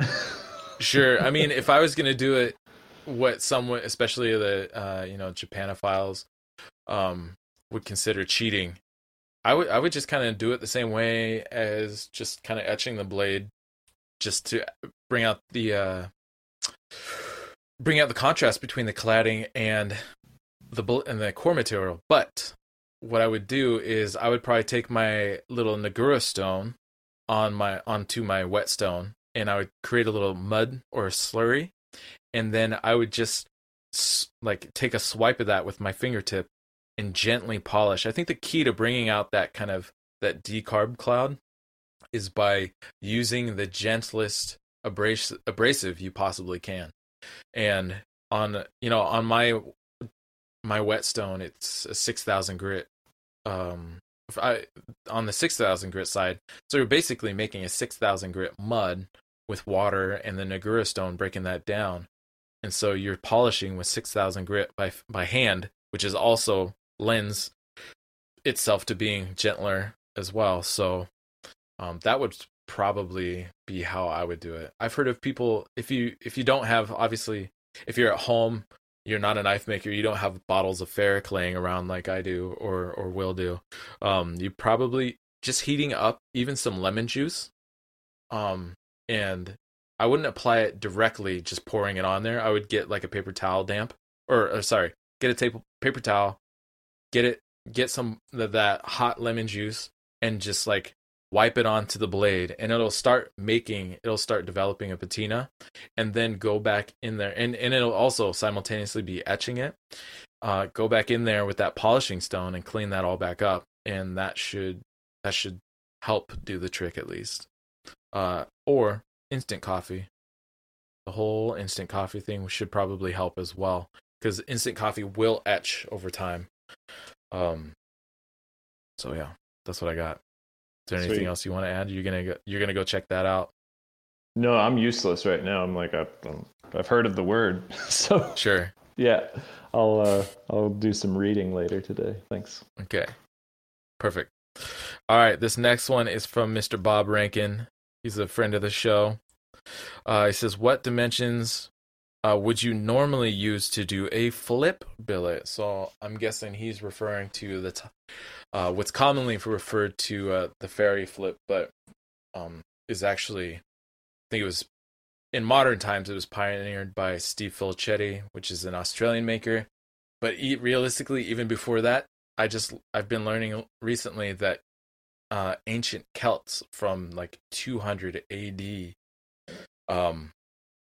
200 to 300 AD, were using tiled mosaics in their pattern welded swords. So, anyways, he's asking what is the dimension of the billet before you cut those tiles and do a mosaic. So to be honest, Bob, it depends on the size of the knife, and so on and so forth. So I'll just use an example of like an 8-inch chef's knife. If I want there to basically be a tile for every inch of the blade, that means for an 8-inch chef's knife, I would put 8 tiles in that knife. And then, or I would need 8 pieces, but that's what the finished length is going to be. So I have to take into consideration the expansion that's going to occur from the initial billet and then stretching it out into a blade. So you kind of got to do the backwards math. So if I want each tile to be about an inch wide in the finished blade, then that means where in its original compressed form, I probably only want that tile to be maybe 1/4 of an inch or 3/8 of an inch. I usually shoot for around 3/8 of an inch just for a margin of error, just in case. Just in case. So I usually go 3/8 of an inch by, like I said before, 1.5 inches tall, so that I already have that heel height, like I spoke about before. And then when it comes to how wide I want that tile to be, it's usually around 7/8 of an inch. And so that should build up and give me a solid, 3 cubic inches or so. I can't do the math off the top of my head, but so 8 tiles at 3/8 of an inch thick by 1.5 inches tall by 7/8 or 3/4. Yeah, probably ideally 7/8 of an inch wide. You stack. I don't do kind of like the angle tiles. I do butt welds. And so then I just kind of set it up like a normal like billet restack, and I just treat it the same way. For the most part, I do wrap all the joints in TIG weld, just a very gentle TIG weld. So I'm not trying to necessarily penetrate super deep. I just want the pieces to hold together and to keep oxygen from getting in between the layers, or between each individual piece. I put it in the forge, let it soak. I put it under my press. I give it probably a 1/4 of an inch squish at whatever height it is, and from whatever original starting height it was. And then I put it back in the forge, and then I let it soak probably for at least a good solid 5 or so minutes before I go back and do it again, another 1/4 inch squish. And so I do 2 or 3 rounds of that before I start gently working against those welds and reforming my billet until it's to that original starting billet shape or size that we had first talked about answering Lynn Valley Forge's question, which is, the 3/4 inches by 1.5 inches tall by whatever length it ends up being. Go ahead. What's up? Sorry to interrupt. When you start gently working against those welds, what do you mean by gentle? Are you going even less than 1/4 of an inch squish? Oh yeah. I'm only doing maybe a 1/16 of an inch.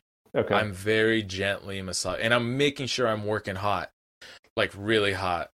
And what I mean is, I guess more so, what I mean is making sure I'm not working cold. So I start hot, like my normal welding temp, but I don't work it for very long. I only work maybe one side, and then I put it back in the forge.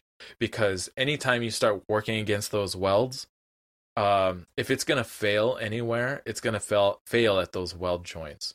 And so the goal is to continue to kind of encourage that welding bond action by not putting too much stress on them, and by working it hot, you're reducing the amount of stress you're putting into those welds as you work against them. And at some point you can start being less gentle with those. Yeah, it's usually even after I get it down to, kind of, so massaging it into that initial billet size that we talked about at the beginning. That usually takes probably an additional 6 heats or so, and by that time, you kind of you're getting a better feel for how well things are stuck together. But even still, the first thing that's a real big tell as to how well everything's welded together is I do kind of an offset die configuration on my press. So I'll put a narrow die on top with a wider die on the bottom. And that's how I drive material down to upset for my bolster and what will become the bolster and tang material. And that is probably one of the most stressful things you can do the material. Because you're taking it from, an inch and a half or so to now about 1 inch or 7/8, depending on how thick, or I guess, how thick you want your bolster to be from spine to kind of like the choil side. Mm-hmm. And so that's probably at least 3/4, or sorry, what is that? That's about 1/2 inch to 5/8 of an inch reduction in that dimension. And if it's going to fail, that's where it's going to fail. And you'll know whether or not your stuff is stuck together. And you can do that in multiple heats if you want to be extra careful, and which I have definitely done before in the past, with kind of more finicky or delicate materials. And so instead of doing, all of it in once, you can do like 1/8 of an inch, put it back in the heat, 1/8 of an inch, put it back in the heat, and keep going back and forth until you got it. And those extra heats aren't going to be bad for the steel. It's just going to encourage those weld bonds that you've been establishing to strengthen even more. A lot of people are concerned about, burning all the carbon out of their blades, but the reality is the carbon, while it does leach out of the material as you forge it, it's not moving that fast. And so you're not going to burn the material out of your blade by taking your sweet time. And then when I start even reducing and forging the blade down and kind of like reducing the thickness in the blade material from what is the bolster material, I still kind of very gently massage it. And it's at that point too, that will start informing you as to how well your tiles are stuck together. And at that point, you can start maybe getting a little bit more aggressive. And because it's a narrower cross section, it's going to lose heat a lot quicker. That will also help tell you whether or not your stuff is stuck.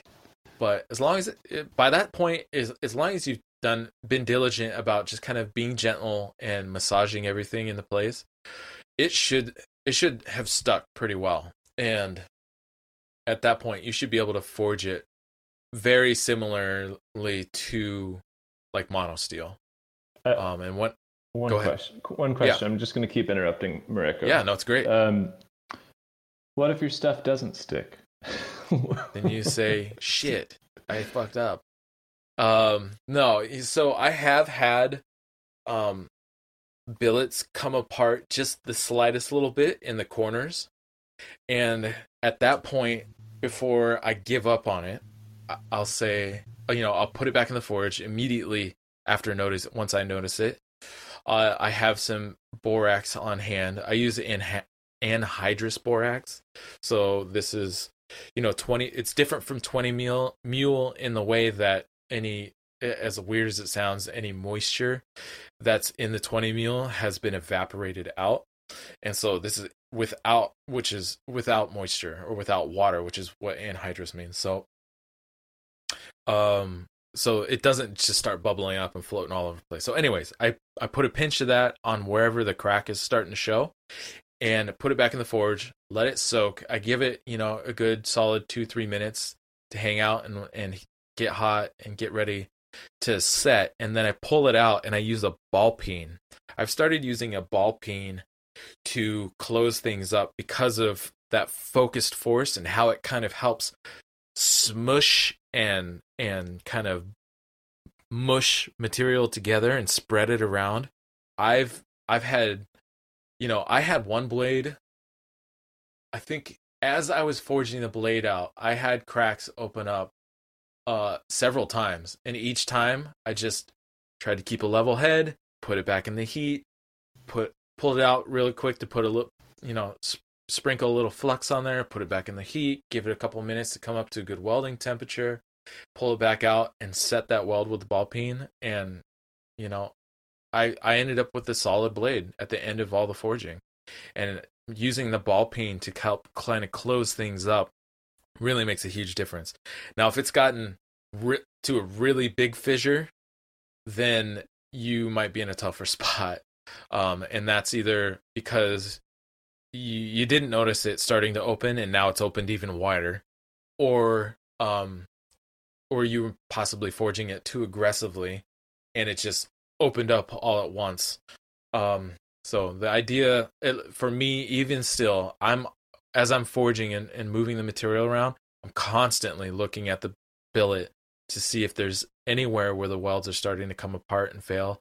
If it's anywhere, it's always going to be at the edges, edge of the spine, and especially in the corners of that initial billet.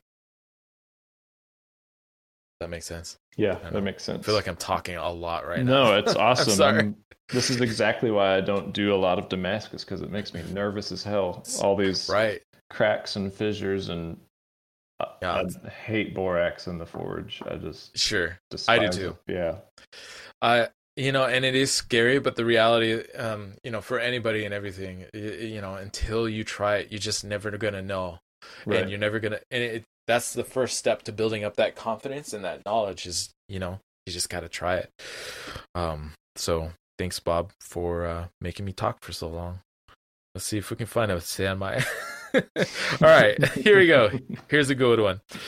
This is from Kui Forge Works. He says, what percentage would you recommend for the core steel in your sand mine layup? What percentage? 33.3 repeating percent. Just 1/3. Perfect. I just use an even 1/3. An even 1/3, quarter. So Love quarter it. inch, quarter inch, quarter inch. And that's for if you are forging or stock removal. Either way, you use perfect 1/3. That's what I always start with, because that's the thickest I can really buy the stainless cladding in. And then and sometimes I'll use a thinner core just because Alpha has 0.2 inch stock instead of 0.25 inch stock or whatever. So and all that, you can kind of figure out, okay, the core is a little smaller, so maybe leave it thicker. I see. I've been trying to get into the integral Sanmai, but I think I've just figured out this week that it's not going to happen until I find thicker material to start with, because I need more room to squish. Right, for reduction. Right. You're starting thick and then you're reducing it down. Right, and I've had 1/3 success rate with that, so Sure. It's learning, but so much fun. Yeah. Where can you get thick stainless material? What if you got who is it? I think it's Online Metals sells all kinds of stainless stuff in larger stock. And I don't know if they have a minimum purchase volume, but that might be a place where you could start, where it might even be way oversized, but then you can reduce it down through forging. Right. To create that cladding. But again, I don't know what they have, and I don't know what you use, so I'll give that a look. Sure. Okay. That was good. That was good for you. All right. Sweet. Next one's from Matthew Lee 67. He says, in low layer Damascus, what makes the borders turn out clean and crisp versus being sort of fuzzy? Have you ever noticed that in any of your Damascus? I know I've seen it in mine. Right. And so basically what Matt's asking, so sometimes what happens in Damascus is, you forge your blade out and then you go to etch it, and the boundaries, especially in the low layer, they're either super sharp, or they look like they're like these micro tears all along the boundary. They're not actually torn. That's just the look. And in my experience, I think, when that happens for me, that tells me that I've let my blade soak too long at high temperatures, and things start getting a little hazy between the weld boundaries and between the two materials in general. And I find that I don't get as clean and sharp edges between the colors, between the different pieces, as I would like, ideally. But at a certain point, that's unavoidable just because of the nature of low layer stuff.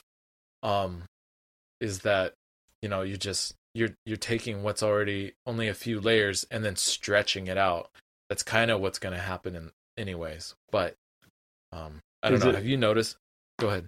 I have noticed it, and I'm curious, does it pertain only to low layer just because it's essentially magnified and you just don't notice it with higher layer?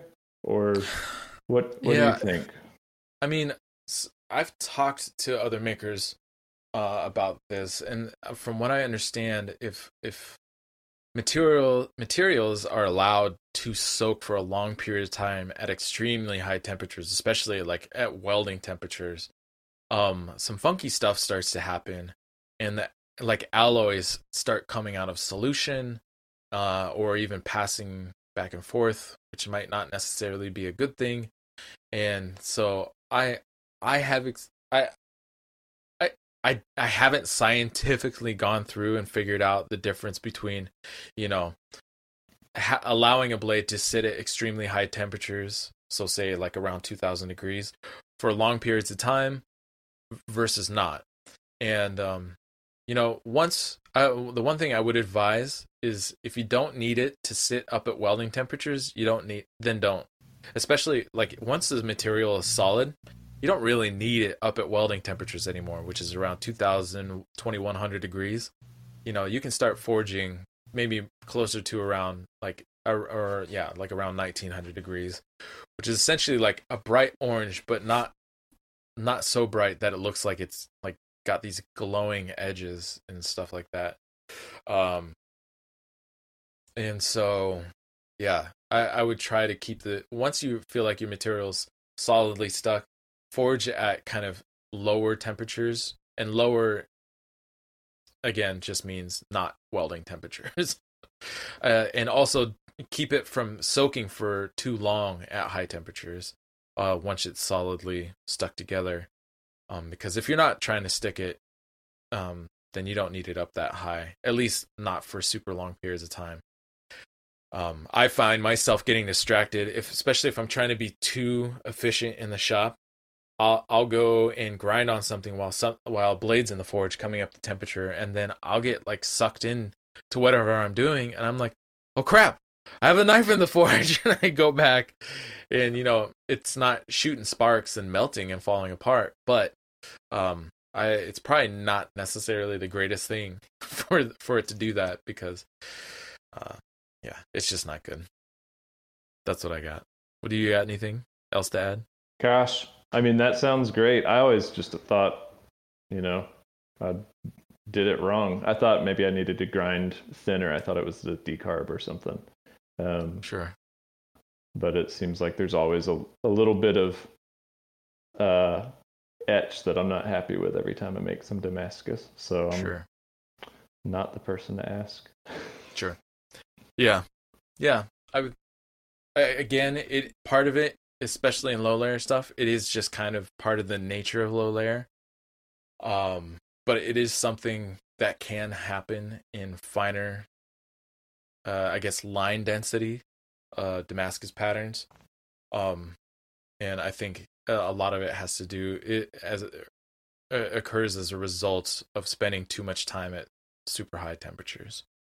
Real quick before we move on, you were just talking about grinding.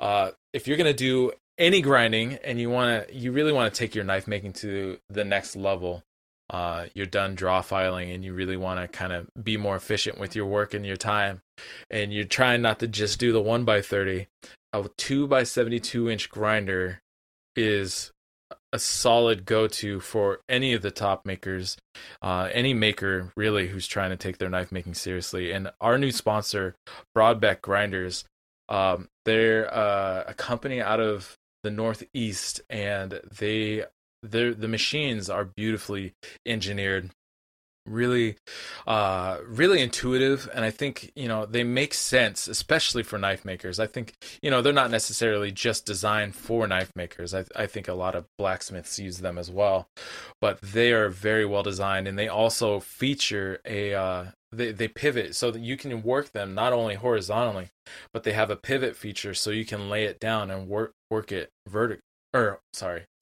Not only use it vertically, but then turn it down to use it horizontally, which is a great feature. They also have all kinds of tool arms. They have a really cool small wheel attachment that they use to really help create a tight corner that you can get into little and tight places with.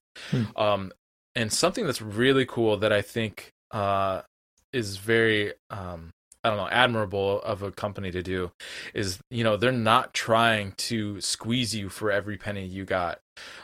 They have their grinders start at $999.99, which sounds like almost sounds like a furniture commercial. But what's great about that is, that's just under $1,000, right?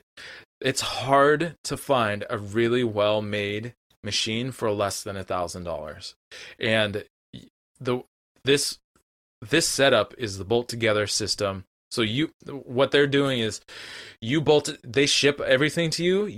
You can, oops, I just smacked my microphone.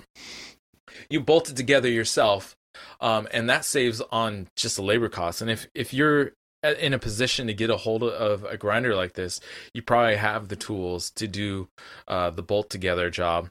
And while it does not come, so that setup comes without a motor, this gives you a chance to source your own motor, or maybe you already have a motor that you can use with the machine.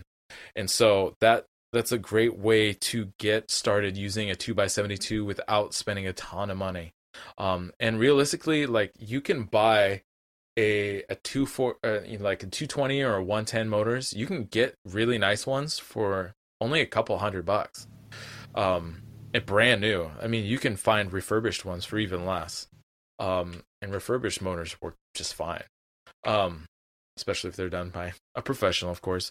But nonetheless, Broadbeck, we're looking forward to working with them as our new sponsor. Unfortunately, at recording right now, I don't know what exactly our deals, discounts that we got going with them are. But they're super solid. Go check them out on Instagram, Broadbeck Ironworks, I believe. And get yourself into a new grinder and take your knife making to the next level. All right, this next question is a Sanmai one. Thank goodness. Tired of hearing myself talk. This one's from Davey Alex.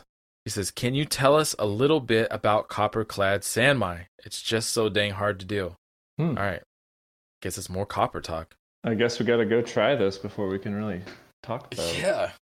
Yeah. Again, as I said before, I think my take on doing copper-clad is that you would need some sort of nickel shim in between the copper and your core steel, to get it to stick, and then also you don't want to obviously work at too high of a temperature. We established that the melting point of copper is 19, and that's probably full melted, is at 1984.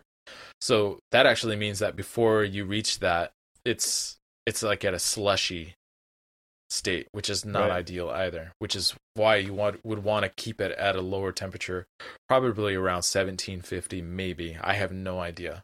So talk to somebody with more experience. But and then you don't, once you get it put together, you don't really want to do a lot of forging. You'd want to do stock removal.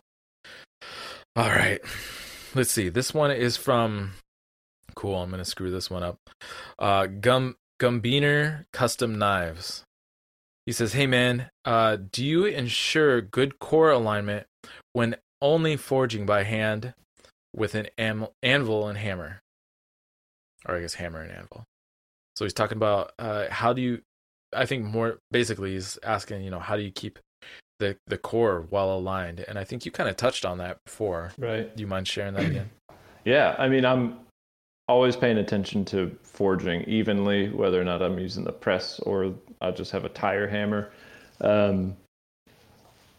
Cold forging has always yielded better results with core alignment for me. That being said, it's not necessary to get good core alignment.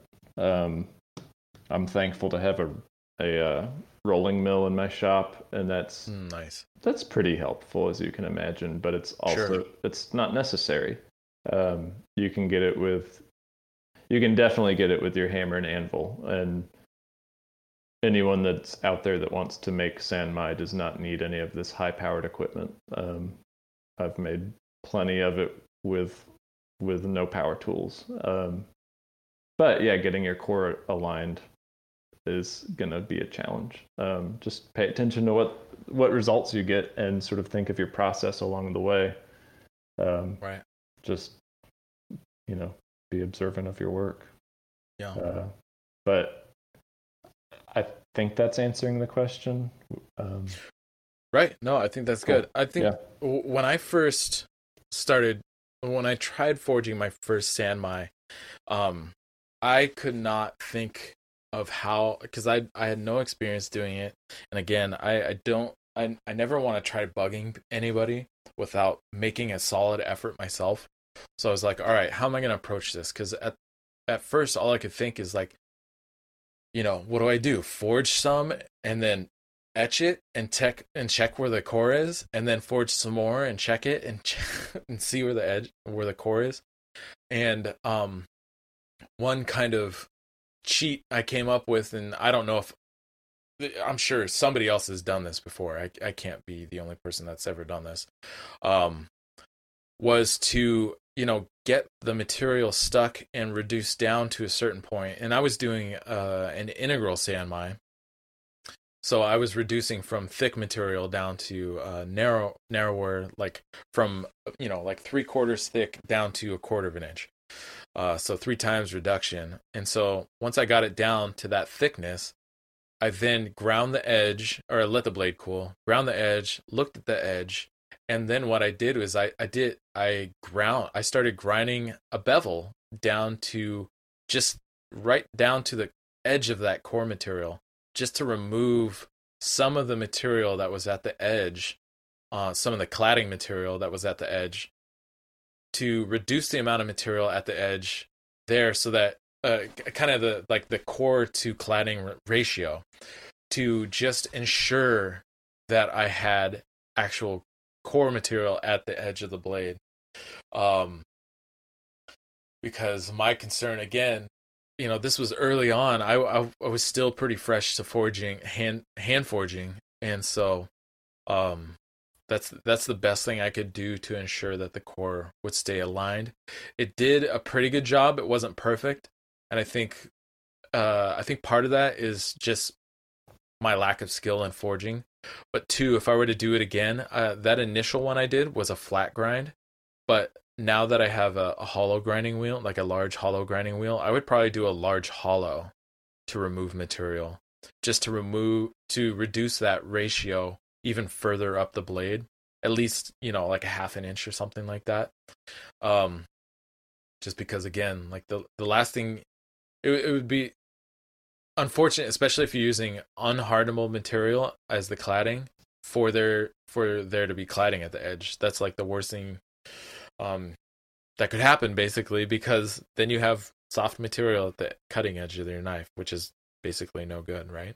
Not a knife. Yeah. Not a knife. That's a shiv. A butter knife. Well, I guess one thing that I feel the need to say, sure, only because it feels like it goes without saying. So maybe someone has this question out there, is just definitely don't forge your Sanmai. I won't hurt you if you do this, but it just might make things more complicated. Don't forge it on edge. We talk about forging Sanmai, but I'm always sort of cutting out a pre-forged shape and just forging on the bevel, or the flats, Sure. Because I definitely didn't always do that, and thinking back to that core alignment issue, that didn't help matters.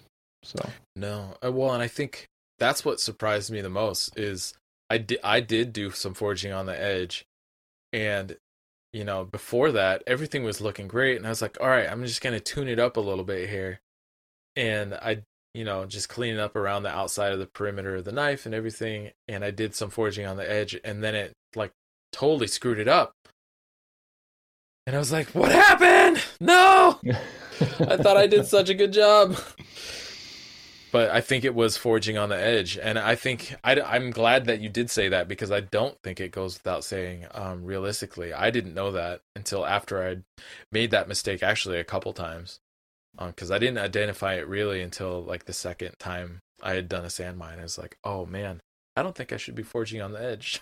Right. If I need to fix anything out there, I should probably grind it. Right. Fix it with a grinder.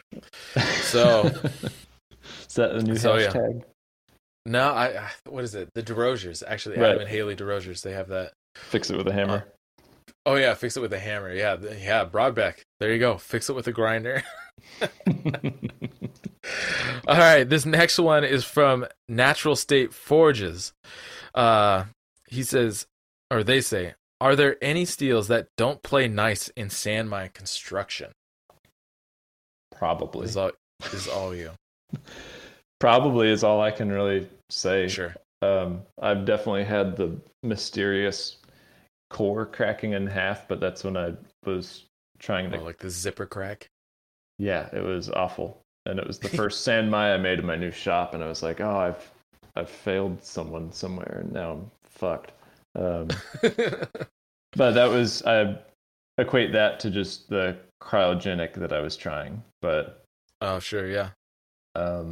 I haven't, I know there's probably steels out there that don't play nicely together. Like, nothing wants to stick to stainless, but you can ease it into doing so. Sure. Yeah. But I don't know off the top of my head any that are like, don't try this. Right. I use a lot of 52100, Crew Forge V, ADCR V2, and then 10 series. So they're all fairly standard steels, I guess, and the claddings I use are 416 stainless, 304 stainless, wrought iron, and then whatever bourbon barrel straps are made out of. So all those seem to play fairly well with each other. Sure. Well, and realistically, there are there's at least for formulas of what ones stick together. I feel like there's, at this point at least, there's some standard information or knowledge of what sticks and what's not going to stick. And I think if you've never done this, definitely start out just doing what is proven to work, just like what Will just said. I mean, that's a huge time saver. Like, I would never, there's all kinds of grades of stainless out there. I would never know what necessarily to grab for, and I would have to talk and reach out to somebody like Will, who has that knowledge and information. He just shared it with everybody. So all 50,000 of you listening right now, just do what Will said. Just try that. If you need help finding it, let me know. Go to your local machine shop. There's a modification these metal shops do around the country to semi-truck bumpers. Or some part where they're installing this extra tail light that's needed, maybe to stay up to code or something. And they cut out this section that's like the perfect starting point for a billet. And it's 304 stainless, and they usually just give them to you by the bucketful. So there you go. Wow. Free stainless. Go check it out. That's awesome. Yeah. It's not as pretty as 416. You don't get the cloudy effect for Sure. some scientific reason, but The cloudy effect is nice. it is nice. So, but can't argue with the price. Sure. Let's see. All right, this next one is from Connor McCrillis. He says, "Can you etch with anything besides ferric chloride?" And you touched on that earlier, right? Lemon juice, mustard, coffee, right? Coffee. You're the yeah. coffee guy. Yeah. I mean, realistically, there are lots of acids out there that you can etch with. It just depends on what the desired result is that you're looking for. Coffee definitely does it. It's considerably slower. If you wanted to get the same kind of etching action or depth that you would get with ferric, it would take 2 or 3 days versus, 20 or 30 minutes in ferric. I'm not quite sure why this person's asking this question because, ferric is a pretty solid standard. But, I mean, there's all kinds of stuff. And again, it depends on the material you're trying to etch. So if you're doing stainless Damascus, you might want to etch actually in muriatic, like warm muriatic in a well-ventilated space or outside. But warm muriatic will get you your depth. And then if you want to go for contrast, then maybe do a mix of 50-50 mix of ferric and white distilled vinegar. If you're going for contrast, coffee is obviously great. If you're going for Hamon, again, like you were just mentioning, lemon juice will do the job. Ferric also does the job. Sometimes people use vinegar. It's just, there's all kinds of stuff out there. But realistically, like, especially a lot of the folks that are listening are newer. There's a lot of proven stuff that there's no need to try to kind of innovate on or try to advance on. That just works. And there's a reason that basically everybody uses ferric. It's because it just works. It works. Can I chime in on this? Yeah, let's hear it. While maybe you don't want to like mail order ferric right now, just try leaving your blade unetched and let your use of it cut. Sure. In a year you'll have a patina and you'll see the contrast in the steels, and it will be, dependent on your use and care of the blade. Yeah. And it's all just a finish anyways. Even, the most beautiful coffee finish after a year of hard use is going to equalize to what it wants to be. Right. At least that's the experience with the few Damascus and Sandmine knives in my kitchen. Right. So, you still get this beautiful contrast with time. So Absolutely. It's just not as beautiful and it's not as immediate. But sure, and it's not as like popping contrast and all that. I actually built a knife a few years back, where I did an etch and then I polished it all away. Polished all the contrast away. And so initially, if you looked at it from a distance, it just looked like a monosteel knife. If you looked really close, you could see a pattern. And the idea was that over time and use with that knife, it would develop a patina, and that the pattern would reveal itself more and more over time and use. I haven't done one like that in a long time. Have you seen that knife since then? I haven't, actually. I wonder how it's going. Yeah, I do too. Rumor has it belongs to Salt Bay. Okay. That's what I was told. So I've never seen him using it, and I don't know if I necessarily need to see him using it. All right. Okay. All right. This next question is from Fiery Ice Forge. He says, oh man, I'm stoked to hear this recording. What are some basic patterns and the general concepts? Okay. I don't know what he means by concepts, but Damascus patterns. What do you think are some solid basic patterns to start with making Damascus? Me? I'm a non-Damascus guy. I am drawn to feather. Sure.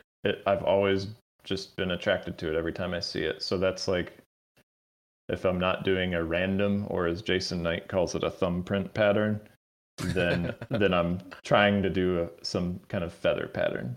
Sure. But if you're going to go through that effort, then there's probably a bunch of patterns you could achieve. I mean, a twist is always really nice.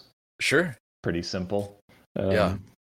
What do you think, Mareko? You're the Damascus guru. Yeah. All right. So when it comes to Damascus, basic Damascus patterns, even as simple and basic as a random pattern, which I commonly refer to as a topography pattern, because it kind of looks like, the topography, a topographical map. But I still love it. There's all kinds of, I don't know. I don't know what it is about it. There's always something to find kind of in the randomness of all the patterning on the surface of those blades. So I always love random as a solid starting pattern. Another good one, excuse me, is a twist. Twist is cool. Something I've been seeing more that I really like, though, is like a super lazy twist. Like so lazy that it's imagine only doing a half twist at one end of the bar, right? So what it looks like is it looks like water flowing and pouring out of kind of like the bolster area down into the blade, and then that's it, and then it's gone and it washes away. Cool. It's super cool. So a super lazy twist is another fun one for kind of like a dramatic and not commonly seen twist pattern or aesthetic. Actually, I bet that would look really cool cladded on either side of a Sanmai, a super lazy twist. So on both sides, it does that kind of lazy flowing into the blade. Right. Trying to think what else is basic stuff. I mean realistically those are kind of like the most basic starting points for a lot of people for making Damascus, and those are the most, you learn a lot just in those two about how to get material to stick, how to move the material. I mean, that's the biggest part and the hardest part for a lot of folks. It's just getting a sense for how the material moves. For basic concepts, can you explain that in under 30 seconds? Basic concepts. Get your steel in a forge that is really hot, and I think welding temperatures wise, ideally you want your steel to be able to get up to around 2200 degrees.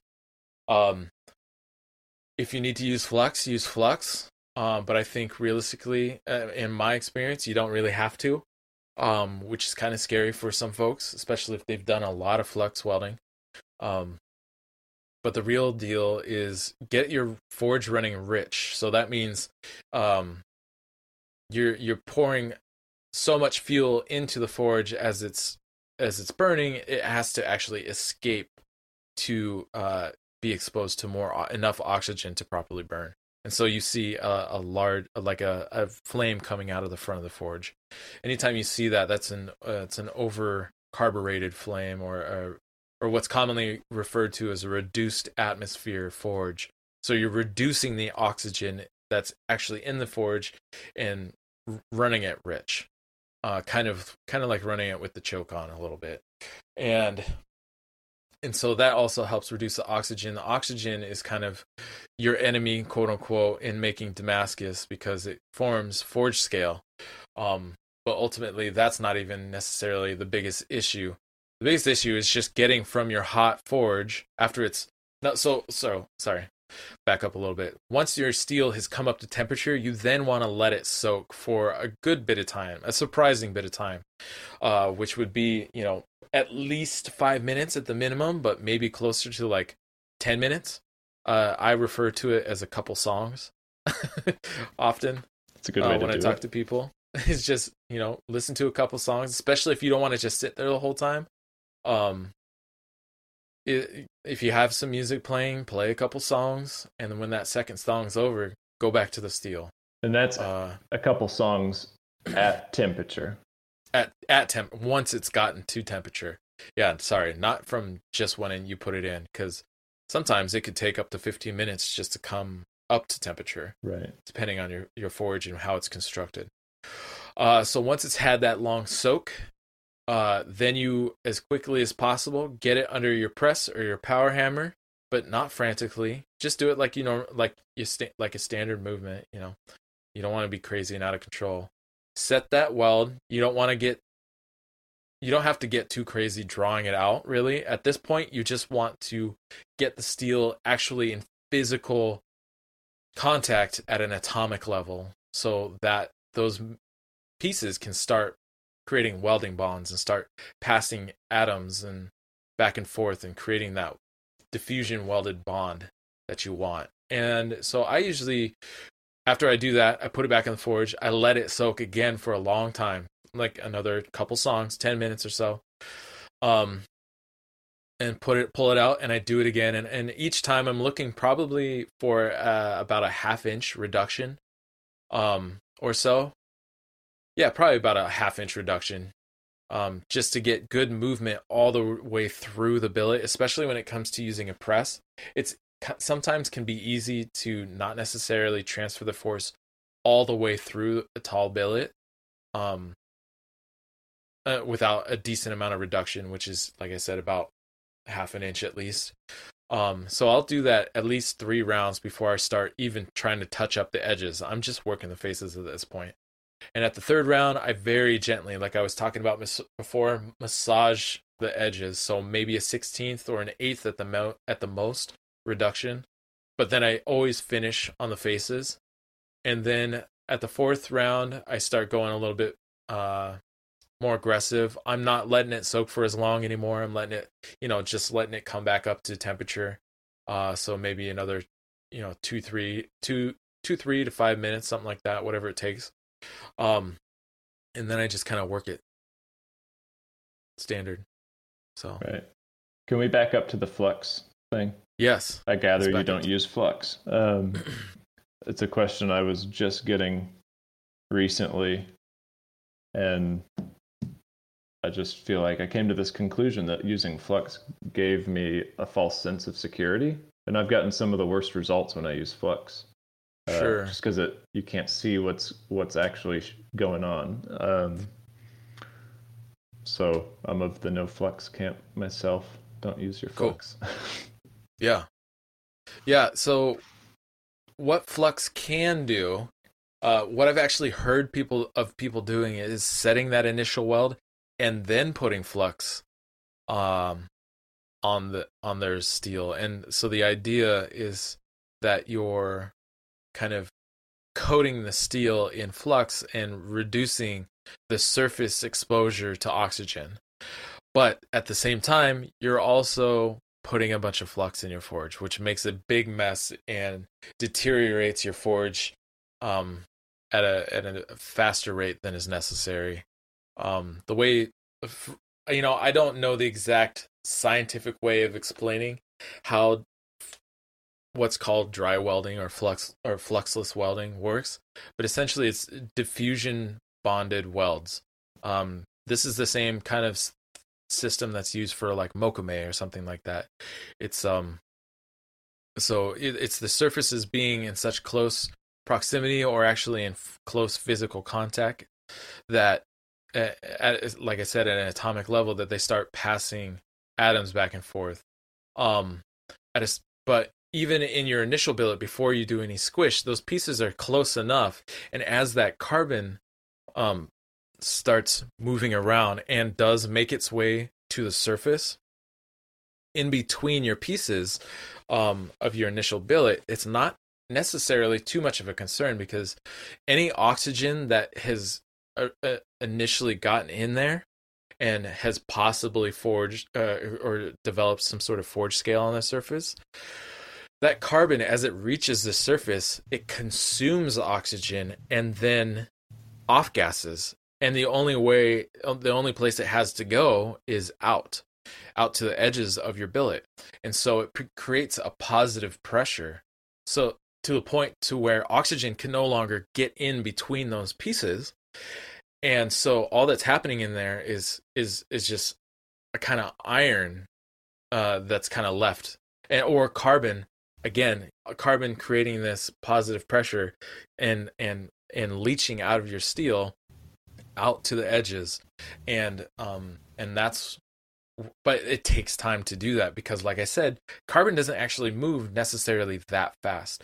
So you got to give it time to do its thing and kind of auto clean between the layers. And once you've done that and you go set your initial weld, it should be nice and clean in there without any forge scale captured or trapped in there. Now, the potential issue of using flux before your billets had a chance to do that is that flux could get trapped in there, and it's not going to get necessarily squeezed out. It very easily gets trapped in there. What's his name? Oh my gosh, the master smith from Michigan, super smart guy, does all the heat treat stuff. I can't think of his name right now. This is the worst. Anyways, good story. He did a kind of a scientific study and did some micrographs. He is kind of a scientist of sorts, and he did a kind of a comparison of dry welds versus flux welds, and he found that there was flux getting captured in between the layers, and ultimately both work, and ultimately that the tiny little bit of flux that sometimes at best case scenario, that little bit of flux that might get in there isn't necessarily the end of the world for the overall compositional strength of your blade, but it doesn't necessarily help. And when it comes to finishing your blade, those little inclusions can reveal themselves as little pores or voids and impurities in your surface of your steel. So that's another benefit of fluxless welding, is that you don't get that kind of stuff. So nice. So much for staying basic. Yeah, that was 30 seconds. Totally 30 seconds. Let's see. We've been going for quite a long time. We're about 2 hours and 16 minutes into this. I'm trying to scroll through really quick to see so any other solid questions, Sandmine questions especially. All right, we got one here from Yes, This Is Patrick. He says, would it be possible to do a Sandmine in a coke forge? And since you have your historical forging background, that's a perfect question for you, I think. Yeah, and a coke forge, meaning the charcoal of coal, right? Yes. Yeah. So we're all on the same page. I don't see why that couldn't happen. Yeah, that can work. I'll say it with confidence. My friend Addison in Charleston works with coal and coke and does Sandmine. So. Oh, nice. Yeah. Is he on Instagram? Yeah, he is. Let me find him. I forget his name. That is for Yes, This Is Patrick. That would probably be the perfect person to ask if they're willing to share. If not, glean as much wisdom as you can from his Instagram. What's his Instagram? I'm looking it up. Okay. I know it's Delisle. DE_Lyle, which is LISLE_iron. Delisle Iron. Iron. Okay. Yeah. Cool. So throw some underscores in it. Yeah. All right. We'll take one last one from our friend of the show, Mr. Josh Scott Knives. He says, thoughts on forge scale / texture left on Sandmine or Damascus blade. Love it or hate it? I love it on Sandmine. I'd like to try it on Damascus, but I've had such shitty results by not grinding enough off of Damascus that I'm not really excited about trying it. Sure. What are your thoughts? I think it's great. I love kind of like a brute to forge aesthetic, especially when it was actually forged. I sometimes I'm cool with kind of like forged texturing, Actually, most forged texturing I'm fine with. Actually, I what I don't like is when somebody's doing forged texturing, but they're not actually forging the blade, but they call it a forged blade. That's frustrating because it's a lot of work to forge a blade. Right. And so to just texture it and say that you forged it is not the same thing. But when it comes to the forge scale, I think I like the rough look, but if it's especially a cooking knife, if you have residual scale on the blade and somebody's using it, there is a chance that somewhere down the road, maybe not today, maybe not tomorrow, maybe a couple of years, that scale comes off into their food. That's going to be an unpleasant experience for whoever that person is. Do you wire brush your Sanmai if you're doing like a brute to forge, or even just any of your knives? If you I haven't found a good wire brush or wire wheel that I love, but the Scotch-Brite belts do pretty. I mean, that eats up your Scotch-Brite belt, which is not cheap. But that gets all the scale off and leaves really just the forged texture on there. So yeah, and I feel like it's up near the spine. It's a pretty sort of benign. As far as use is concerned, it's a benign finish. But I do run up against, I don't know, 1 in 8, 1 in 10 people that don't want that anywhere near their knife, and I totally get it too. So right, and learning how to control that, from the start has been key in getting knives out the door that people want to use. So absolutely. Yeah, that's totally the goal. I found recently that, and I think I mentioned it before on the podcast, but I'll say it again. I've been using phosphoric acid, which you can easily source at your local Home Depot or even Lowe's or even just like Ace Hardware or whatever. A lot of hardware stores use it or keep it on hand because it's used in kind of like cleaning up rust and concrete in preparation, especially concrete in preparation for staining or doing any kind of finish work on concrete. Excuse me. But it is phenomenal at eating the forge scale, and I do it cold. You can do it warm and it'll speed it up, but you'll want to make sure you're in a well ventilated place because it puts off some nasty fumes.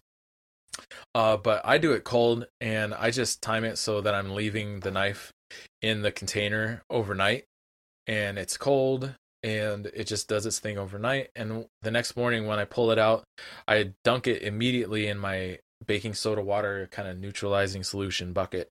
There's a 5-gallon bucket I keep near all my acids, and then just with a super basic, I think you can get them at Harbor Freight for like $1.29. Wire brush, it just scrubs away like you're brushing your teeth, kind of. Hopefully you don't have that kind of stuff growing on your teeth, but I might need to check it out. Phosphoric acid? Yeah, phosphoric acid. Sweet. And is it sold as phosphoric acid, or is it sold under another name? Nope, that's what it says right on there. I think the brand I've got that I've purchased before is I think it's KLEEN brand. Okay. Yeah. I don't know. I can't remember off the top of my head, but yeah, phosphoric acid, and it usually comes like in a 1-gallon jug. It's blue. I think I've actually seen some that's green. I don't know what the difference is, if there is any difference. But I don't dilute it at all. I just poured it into a suitable container. You can use PVC tube or whatever you got on hand. Just don't let anybody confuse it for Kool-Aid. Please. So keep it in the shop.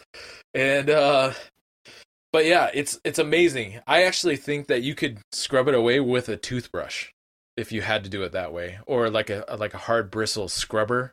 I think you could. It just brushes right away. But I just happen to have one of those cheap wire brushes, and it cleans everything off. And if you're concerned about, all of a sudden, like your blade comes out super clean. So if you want to darken it back up, you put it back into ferric, put it back into coffee or something like that to bring back some of that dark look, if that's what you want for some of the aesthetic of the knife. But yeah, I think whatever you can do to try to remove as much of the forged scale, especially on cooking knives. It's like a EDC or a hunting knife, I'm less concerned about that. But when somebody's cutting their apple or cutting up some pork or something like that for their meal, the last thing you want is a chunk of that to fall off and become an extra crunchy tidbit in their food that they weren't looking for that extra iron that way. I mean, it is good for you, right? I don't know about in that form though. That can do some damage to your esophagus and your digestive tract. Yeah, probably so. On the forged scale subject, if you're not into getting phosphoric acid, then you have vinegar. It takes a little longer, but if you have time for maybe a long overnight soak in that, I've had pretty good results with that. And if you know Wyoming Cutlery, formerly of California, now in Texas, I believe, he recommends a greaseless compound called Satin Glow in the 220 grit format, which is available at a supplier. Probably True Grit, he says. It's like a abrasive putty almost that you put on a wheel, right? I haven't tried it, but that's what the photo he sent me looks like. He says he uses a spiral sewn with a harder muslin wheel, I guess. But I really am a fan of his. He has that forged texture with minimal scale, and to me it's a pretty clean satin look. So another thing to check out. Products to buy all over the place. Always something new. All right, before we get into the last bit of the show, I just want to talk about our last sponsor, knifeprint.com. All right, so Knifeprint, if you go onto their website, you can save 10% on their professional accounts with the promo code Knife Talk, just Knife Talk, no Knife Talk 10. So, but basically the way the service works is that you can put together a design through their website, and you can have it. You can either just have that and use it yourself. Say you already have steel at your shop, but you need a way to come up with, some people struggle with, just drawing in general, drawing a straight line, which is totally fine. This will help you get a design together so that all you have to do is literally print it out on a piece of paper, cut it out, and you can lay that out on your knife or on the steel. But say it is something that you don't actually have the steel, and you can not only can you come up with the design, but you can have them hydro cut out a blank and have it shipped to you. So the company is based out of I believe Greece, so they not only service Europe, but they have a partner here in the United States that helps service the United States as well, and so you can get that shipped, without obviously the extraneous costs of international shipping. You have that done locally here, and especially if you're thinking about scaling up, and you've got just like you had those cleavers, not necessarily that everybody was looking for, a cleaver made out of virgin steel, but if you wanted to do a run of cleavers, you come up with the pattern, you send it to you send it to Knifeprint, and or you do it at Knifeprint, and then you process it. They could send you maybe like a dozen cleavers, all the exact same. You could even have the holes for the rivets put into the handle, or even like a hole up in the corner for a hook hole. You can have all of that done and shipped to you to save you that time, because sometimes also the reality is, people, especially if they're new to knife making, they are lacking in some of the tools that would be required for cutting out, even if they did have the steel, for cutting it out and all that jazz. So this helps it helps just it helps make knife making a lot more accessible to a lot more people, which I think is a great thing. Realistically, I hear people, kind of be upset that it seems like everybody and their uncle is making knives. But the reality is, not everybody and their uncle are making knives, and even if there are, that means there's more opportunity for innovation, stuff to learn from. I mean, just like thinking about myself personally, 6 years ago I was washing dishes in a restaurant, and now I make really nice chef's knives, and I've done a lot to help other people, because I know that you just never know where that help's going to come from, and so and who's going to have something that's going to possibly be a game changer for you. So anyways, getting back to Knife Print, I think it's great that they're doing work to help make knife making accessible to more people. And again, if you're a maker that's been in this for a long time and you're looking for a way to scale your production, or you want to do a production run, this could be a pretty reasonable way for you to do that. So once it gets to you, you already have a knife that's cut out, holes in place and everything. So from there, it's just heat treat, grinding, and handling. I think that's actually a pretty good move, and it also allows you, to pass that savings on to your customers. So knifeprint.com, 10%. You can save 10% with the on their pro accounts with the promo code Knife Talk 10. All right. So this last little bit of the show, I wanted to see if you had anybody that. So this is community showcase. Yeah, exactly. Really quick, do you have anybody that you would like to shout out, shed some light on, who's inspiring you, or that you think is a great person who's coming up in the craft world? Yeah, or wherever, really. In the craft world, knife world? Well, knife world, yeah. Usually the knife world, but it could usually be the knife world. Okay. Someone I've been intrigued by is, I believe his name is Shihan Prul, and he owns and runs Shihan Fine Knives out in Santa Fe, New Mexico. Okay. From what kind of knives does he do? Say it again. What kind of knives does he do? He does primarily chef's knives. He does lots of Sanmai and lots of monosteel. Cool. He's got, from what I can tell, an incredible shop, and he's an incredibly nice guy. We chatted a good bit, maybe a year and a half or two ago. I even forget about what, but it seemed like it wasn't even knife making stuff. It was like big life stuff. But he's apprenticed in Japan, and that's kind of the aesthetic he takes. I don't know if he's from the world of Murray Carter, but it kind of has that aesthetic to his work.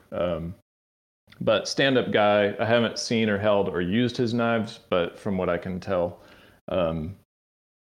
just online, which is as good as any of us can really tell. It looks like he does good work. So nice. But yeah, check him out. What about you, Mareko? Can you say his name again? You said Shihan? Shihan Fine Knives is his Instagram handle, SHIHAN. Right. Yeah. Perfect. Cool. All right. I want to give some love to a tie maker whose work I've been admiring for several years now, actually. His name on Instagram is Bannok Knives. That's BANNOK_knives. His work is pretty damn impressive. And he does, I don't know. He does all kinds of stuff, from integrals to brute to forge, to hamon work. His hamons are awesome. And he makes a lot of hunters, choppers. He makes all kinds of knives, a wide variety for sure. His top thing he has on here right now is a tiny little micro cleaver. It's pretty cute. It looks like it doubles as a wallet. It's about the same size as a folding knife. Bannok Knives, BANNOK_knives. But anyways, it's impressive to see the amount of work or the level of work that people are capable of doing, especially when they have very limited resources. You know, and I guess I'm making an assumption. I've seen some photos of his shop and talked with him a little bit. But nonetheless, he does I think he does absolutely phenomenal work. He really has kind of like that Brute to Forge look down. I think the biggest key to killing it with Brute to Forge is just really clean, accurate forging. And it's just a lot of practice. So anyways, go check him out over on Instagram, Bannock Knives. Okay, last thing. We're going to play the harp music. It almost sounds like a cat actually meowing. But what is something that you're looking forward to just in the coming week? You know, you've been working your ass off with this raffle, which was phenomenal. Again, I cannot believe. Well, I can believe. It still blows my mind though. Just under $55,000 was raised. It's really incredible. You're back into the shop. You got 6 knives. It sounds like you're working on. What do you got coming up? After that 6, I do have a big chef's knife that the fella just was gracious enough to give me, you know, a whole bunch of freedom on and just a budget. And so I'm getting to explore some new stuff with that. I've not been totally thrilled with putting put a Damascus core in Sanmai. Just the results I get finish-wise, sure. It's going to demand a little bit more time and attention from me. So I'm going to use this as an opportunity to explore that. So that's what I'm stoked about. I'm also stoked about the little bolster centering tool that I think Salem Straub just posted, and just treated myself to making one of those the other day as I was getting back into the shop. So I guess more integrals to come as I just ask myself to lean into the things that challenge me the most. Absolutely. So yeah, that's a good mindset to have. How about you? Yeah. Let's see. Well, this next week, knife-wise, I'm looking forward to getting this giant knife done in the next couple days. Assuming everything goes smooth with getting a nice finish on it, which I'm pretty confident I can do. I just got to do it. Yep. But other than that, you know, in all of this chaos, one of the things that one of the biggest changes has been just trying to get home a little bit earlier, to try to help with getting so my son's been in childcare, and now obviously childcare is closed, and so, you know, that puts more on the shoulders of my wife. So I'm trying to get home to help relieve some of that extra work for her, as well as just to kind of squeeze in a little extra time with my family. The dude and I actually went on a nice walk yesterday. Nice. In the evening as the sun was setting, just kind of weaving our way through the neighborhood, down the streets in the block, and seeing some cool houses and stuff like that. But just getting more of that time and trying to figure that out, and finding, you know, I think one of the biggest benefits, which I think a lot of people are starting to find in all of this chaos, is that, you know, the how much they really do need and really do enjoy getting quality time with people they care about. And so I think that, and I'm no you know, I'm the same. You know, I've been really seeing and appreciating that myself, and so I'm looking forward to getting more of that time. Awesome. Yeah, that sounds good. Yeah. Well, cool, man. Will, I really appreciate you taking the time. It seems like when I do these single track episodes, they go really long. So I hope everybody's enjoyed the conversation, and they gleaned some knowledge from the episode. And again, man, thank you so much for everything you do. Your work is inspirational. I love seeing every new project you post up, and keep up the great work, my friend. Thanks, man. You too. I'll see you on Instagram. All right, brother. Cool. See ya.